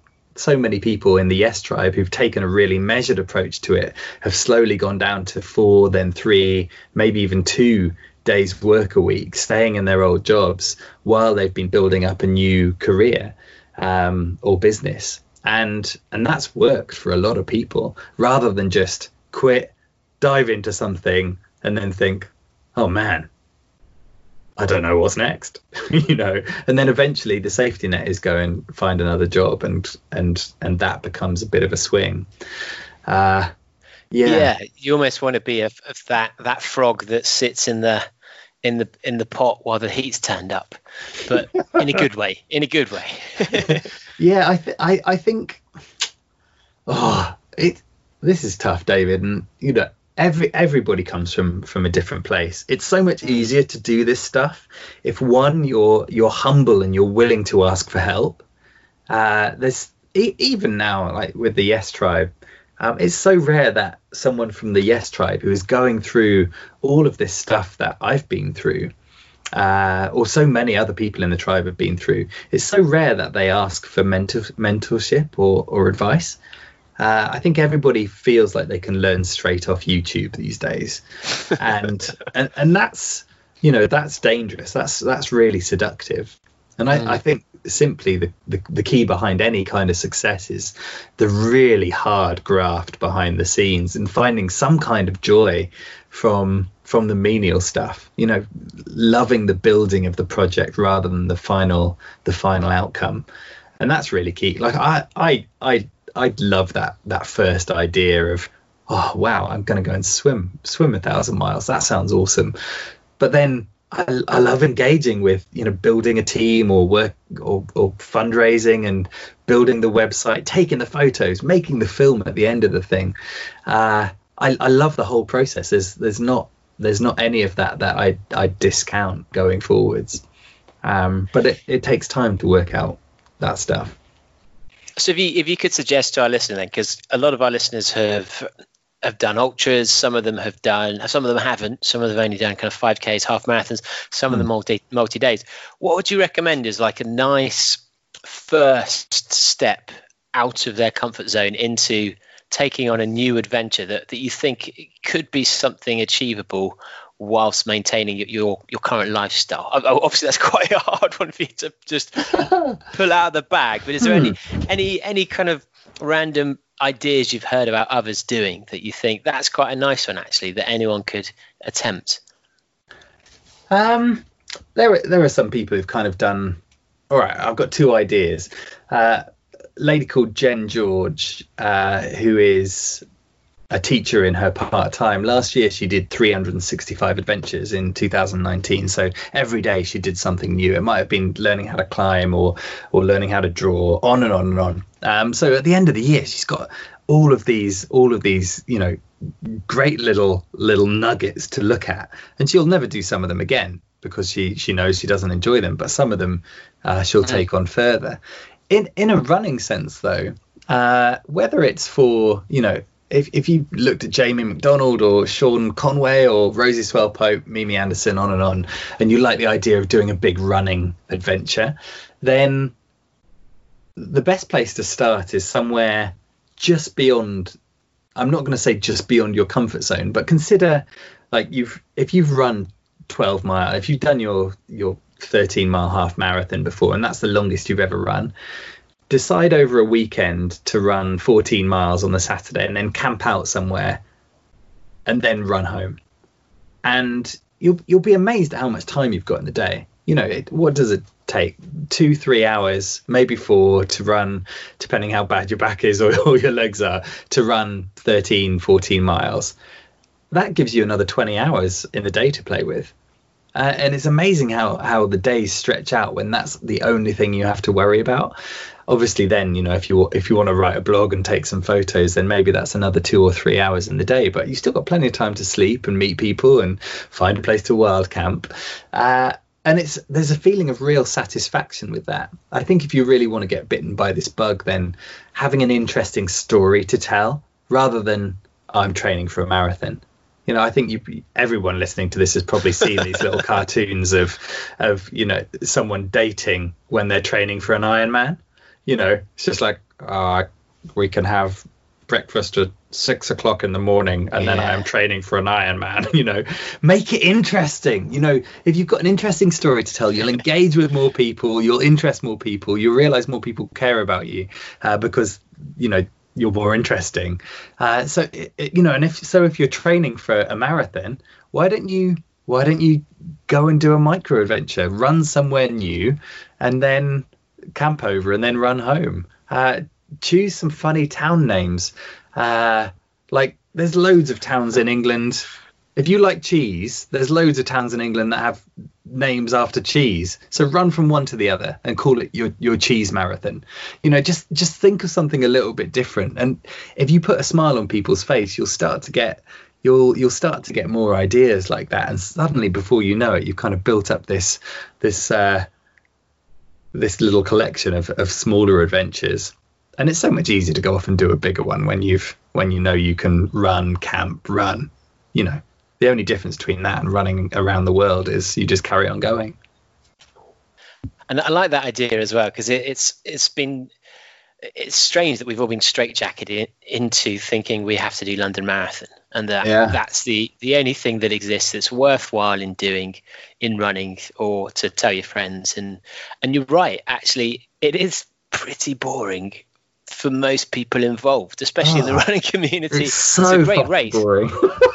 Yeah, I mean, it's a great race, but isn't the point of getting out and being held? And I'm not like, hats off to anyone who's run a marathon, whether it's New York, Boston, London, anywhere. But why would the community's an amazing. There's loads of reasons why you do it. Yeah. But if you want to do something different, if that's your drive, then how many people have run from Gloucester to Red Leicester? Exactly, you've got it. And then via Cheddar, via Cheddar and Red Leicester. Yeah, and who's run from Ham to Sandwich? There's and that's awesome. The distance may be less, it might be more, but I really strongly think that the way we engage with people is heightened in an equal line with the interest of the story. It's a novelty factor, isn't it? Yeah, it's not just novelty, but it's there's something more to it. It's not like, that other person is hosting this event, so I'm going to go and do that because it's easier to do than just think of my own unique thing. Who are you going to listen to? Someone who's telling a story of running, a scheduled marathon versus someone who decides to run along Hadrian's Wall. And there's so much beauty in that, and it's infinite. If anyone's ever saying to you, every adventure's been done, everywhere's been explored, there's just no point doing that stuff, it's absolute nonsense. Because David, you and I could run along exactly the same stretch of 10-mile road or over the same countryside track, just 10 minutes apart, and when we came to make a little film or tell a story about it afterwards, our stories would be completely different. We all see the world in a different way. We're all going to meet different people and get different things out of those conversations and encounters. We're all going to see the smaller stuff in a different way as well.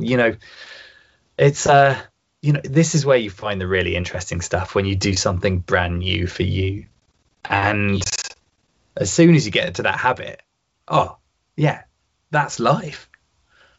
Well, you're living without limitations, aren't you? So, and just in case, because I love that idea of people running and then doing the wild camping, are there any rules that we should be aware of, or is there any kind of general advice on that, so that you don't get into trouble with farmers or break the law or things along those lines? Yeah, I mean, so wild camping's a really funny one in the UK. If you go to Scotland or Norway, Sweden, you're allowed to wild camp anywhere as long as it's not in someone's front front porch.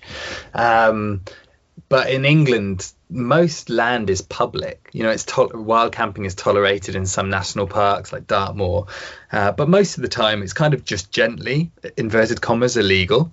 So my main advice is just don't set up at 3:00 in the afternoon on a summer's day and hope that no one sees your tent in the remaining 7 hours of sunlight. You just don't get caught.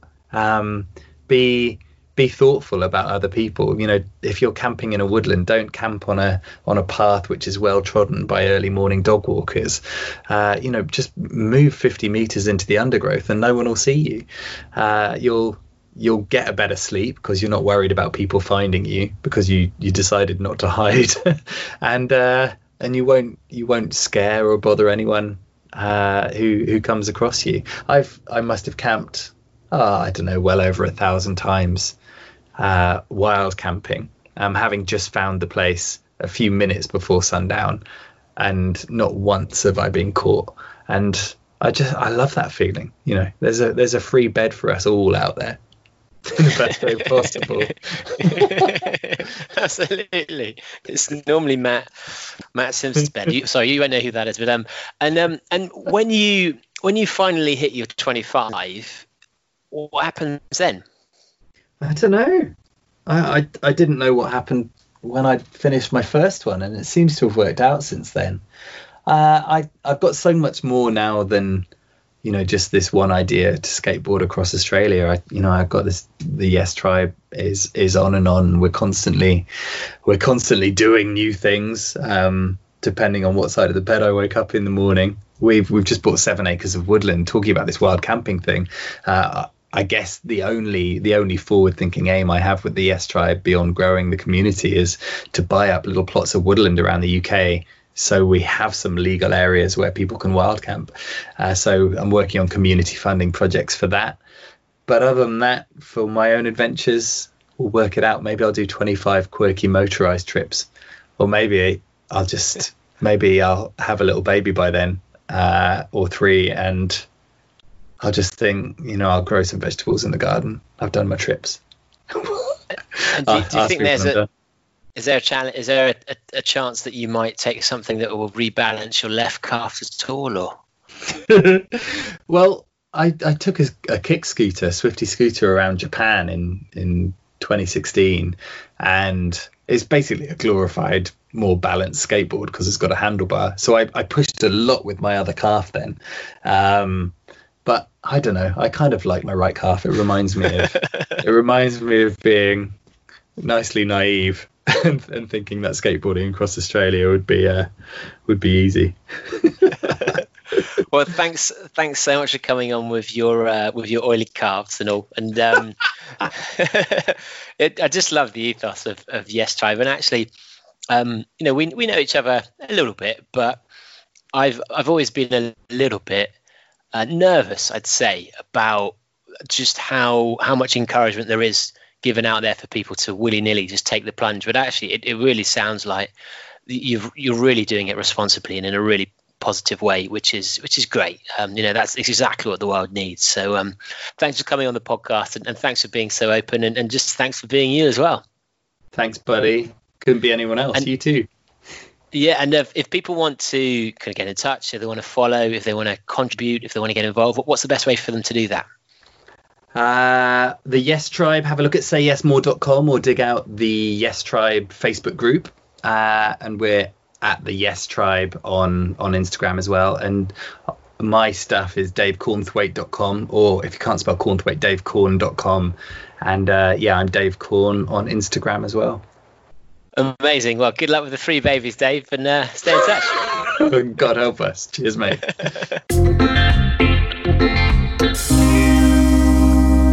Wow, what did you think about that? Oh man, I love that episode. I really, really loved it. Really loved it. Oh man, I always enjoy our episodes, but yeah, and it's partly because I've known Dave from. I might have met Dave before the podcast existed. I can't remember how long ago. Things existed before this podcast. Relationships, the world. What? Well, have I told you who Dave is? Like his relationship with with us? No. So Dave is Dave's wife was one of the organisers of the Sierra Leone Marathon. Oh, do you remember lovely Emma with her very pretty eyes? There are a lot of girls with pretty eyes on that. That's true. I don't know. I have no. There were a lot of girls. Do you know what? There were a lot of girls in street. A lot of younger girls in street. I say girls, women in Street Child running that. So no, I can't remember. Yeah, so it's partly that link, you know. So I've known Dave through. Actually, I knew Dave before, separately to Emma, but because he's someone I've seen the growth of Yes Tribe, and I've been to one of his talks. I've seen some of them online.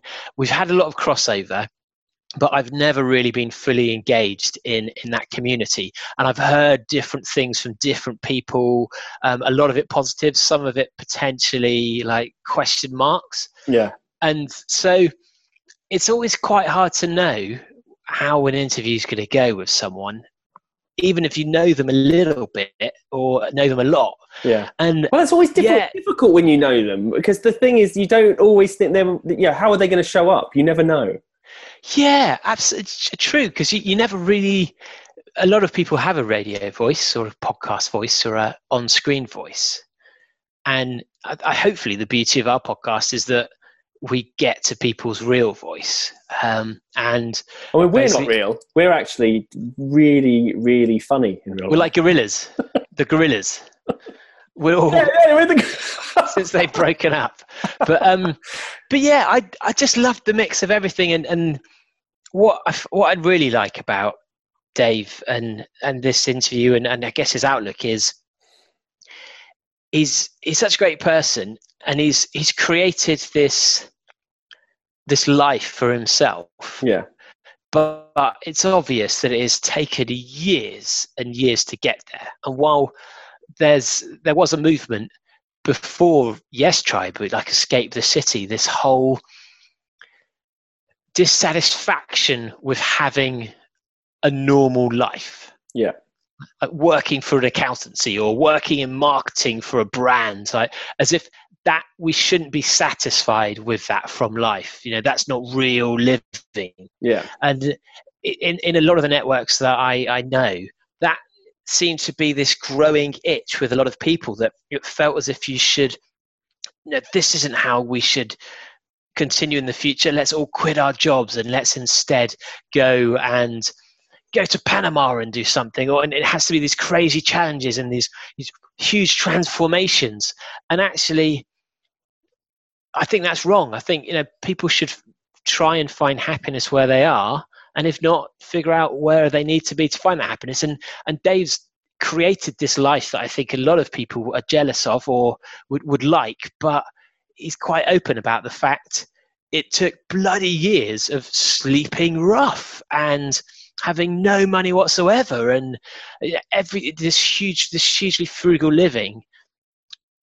People need to know that when they see the finished product, like that's not where you end up. Same with people like Sean Conway. He wasn't a big Anna McNuff. When you see them for the first time and they've done this adventure and they're now head girl guide or whatever it may be, that is years and years of absolute slog of things that you're probably not prepared to do yourself. Yeah. No, that's always the way, isn't it? You always see what's above the water, don't you? You don't see what's below it. Yeah, nice little phrase. Nice little phrase. Oh yeah, tied that into tied into the Ironman training there. Just. But is it? If you ever at points in your life, and obviously everyone has question marks in their journey. Have you ever thought, I just want to bunk it all in, run away, I want to escape, I want to transform? Sorry, you asked me how many times a week do I think that? Well, I think was that why it was a long pause, because you were mid-thought. Yeah, exactly. I know. Sorry. I was thinking about somewhere else. I think there's a realization when you're younger and you do like a lot of travel and things like that. You associate that with kind of being free and all that thing. And so whenever you feel like you want to be you want to sort of, then it all becomes serious in your career, and you find yourself doing stuff and being pulled away from either how you were or how you thought you were going to be. You have a tendency to look back at those times when you were traveling and you had like it was more carefree, as to think that's what I need to get to. But really that's a form of nostalgia. That's not a form that's of what happiness is, rather yeah, than... exactly. That's what happiness is, because that's what I've experienced before, without working out actually that's not what I need in the future. What I need in the future is, because you think it's okay, it's when you go, okay, I remember being on Hosan Road and like downing beers in a bar in hot and sweaty Bangkok, and that really is epitomization of, actually I do think that that's what, like, one of, so I went to some coaching once, and they said, just imagine like what happiness would be to you, and that's what I imagined. And that's the thing that first came to mind. And but if I did that now, I'm just a 40-year-old bloke trying to recapture his youth, drinking some. You're basically Sweetheart. It would.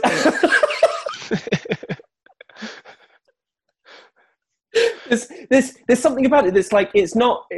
You think that that's what you want, but actually that's not really what you want. It's not what you want at all, because your life has changed stuff. And so, and also part of that moment is the fact that you're so young, and this is a completely new world to you. This is pure discovery. Yeah, absolutely. Pure thrill and excitement. And you think you have baggage then, but you have much more baggage now. And the problem is, you then realise that trying to escape stuff and go on these big epic things that you think are going to be transformational doesn't work, because essentially the one thing that you take with all of them is yourself, and you're the one that you either need to be happy with yourself or learn to be happy with yourself and find happiness within it. And you don't need to go abroad and do that. You don't need to go on these big transformational journeys. You can't, this whole myth about going and discovering yourself, putting myself out there and seeing my limits, or putting myself out there and having enlightenment, stuff like that. This is like a big myth that's been sold. And so it's understanding that. And so that's the thing that that you think about, that I think you as you mature and you become more self-aware of where you are, that's the thing you have to deal with. The fact is, just becoming happy with yourself so that you can live the life that you want, if that makes sense. Yeah. And that's the hard part, isn't it? Understanding what creates your happiness. Yes. And it's always, it's not a destination. It's But what do you think? What do you think? Oh, I want to escape it all. Not escape it all. That's the thing. Mine would be completely. I think escape is almost a push, isn't it? Yeah, it's like if I remove myself. I mean, and I think there's a lot about your environment does have a big impact on you, but that is almost temporary. What is it you ultimately want from what you're doing?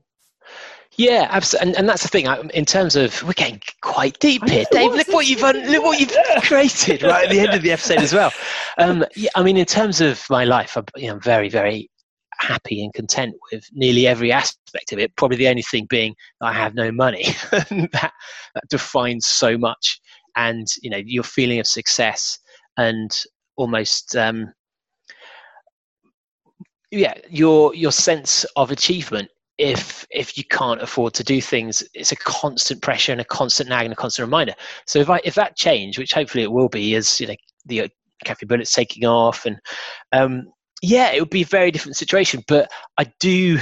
So since we recorded the interview with David, and it's really interesting actually, because Do Badders, we're doing this summary having just interviewed Bo Miles, who probably is coming out in 5-6 weeks, and he's very similar to Dave in that he's doing these journeys and having these experiences that are just so relatable and intrinsically interesting.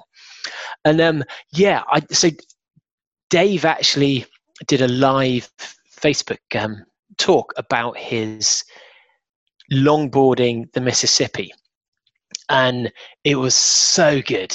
And I'd love to do that, because the experiences and the adventures he had were amazing. And when you do something like the Marathon des Sables, you have some experiences, but they tend to be they're limited in that you're in a limited sphere of runners. Yeah, there are parameters in which they never. It's a safe environment to have an adventure, isn't it? That's the thing, and it is still a massive adventure, but you're not going to have a vastly different experience from a lot of other. It's going to be within the kind of same realm, and it's going to be the same challenges that everyone. You're never going to be, I was attacked by a marauding bunch of camel spiders, or I met a Berber family and then I lived with them for 3 months, and they taught me the ways of the sand people or something like that. Yeah, and that's the thing. It's almost the experiences that you had when you were traveling. They were so exciting because they were genuinely new, and actually, it's thinking back to when I was selling books door to door in West Virginia that I probably had my biggest adventure, because it was absolutely random craziness where you'd have your bike smashed in by a local drug gang because they think you're trying to move in on their turf, or just so much weirdness that's unpredictable that you have to deal with that you're not expecting. I think that element of what Dave does, because none of his challenges have been about the fastest, the longest. Although the first person to paddleboard the Mississippi has an element of that. It's the fact that you're coming into contact with people who, and same with Bo, with people who don't know anything about what you're doing, who will be completely mystified or confused by what you're doing, and it's the tapestry that those experiences give you that I'm really envious of.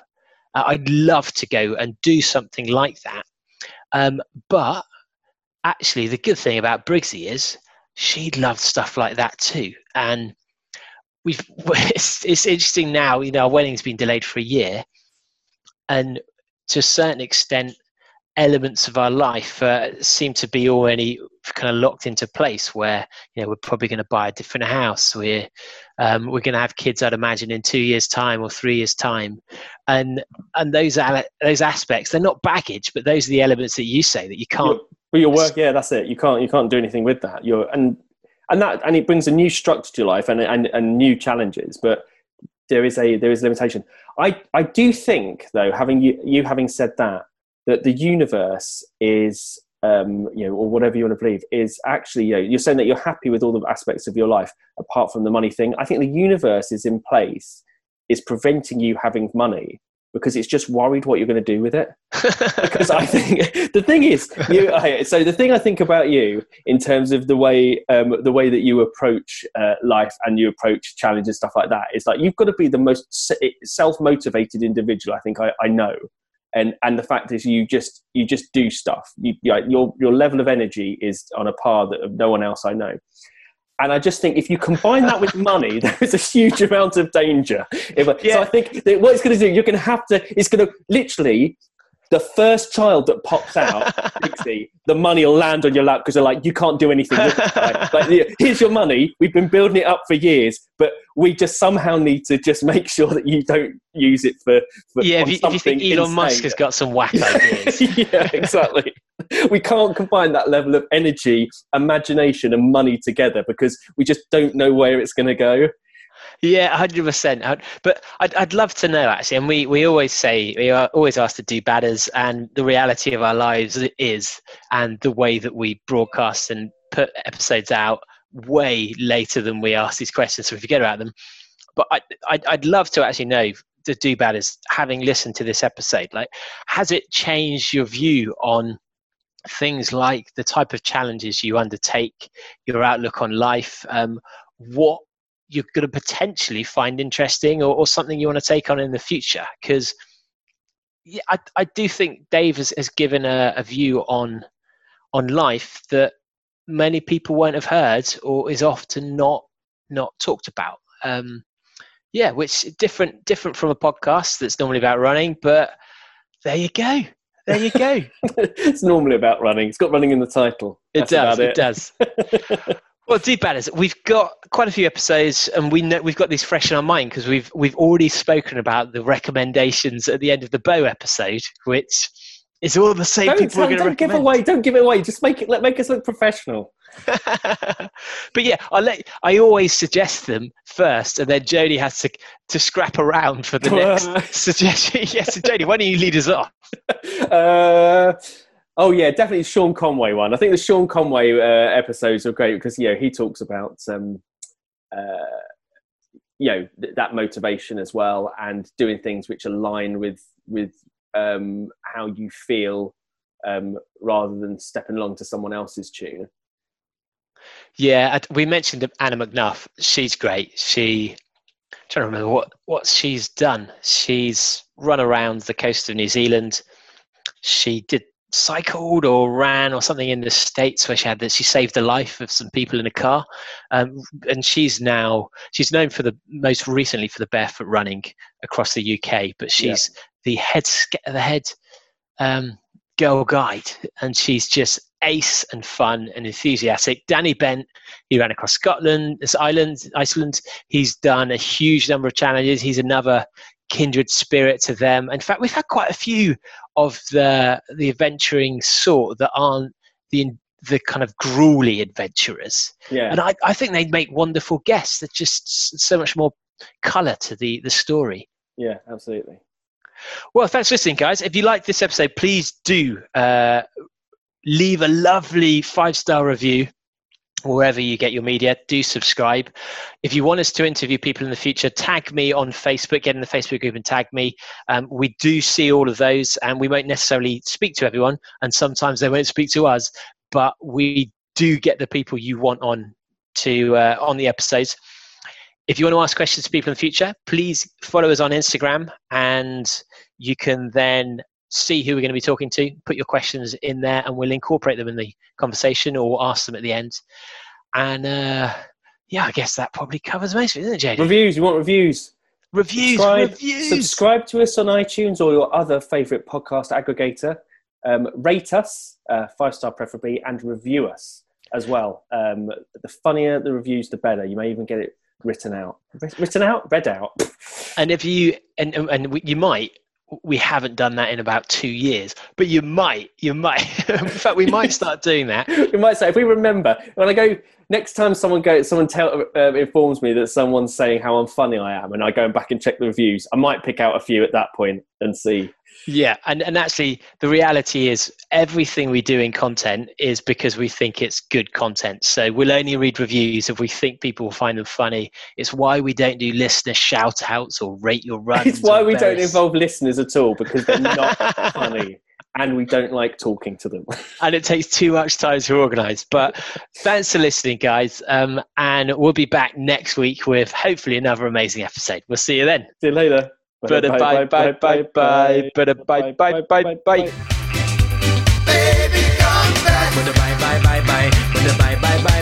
I must admit I was a clown to be messing around, but that doesn't mean that you have to leave town. Come back. Yes, and give me one more try, 'cause a love like this should I never ever die. Come back. Fuck you, buddy.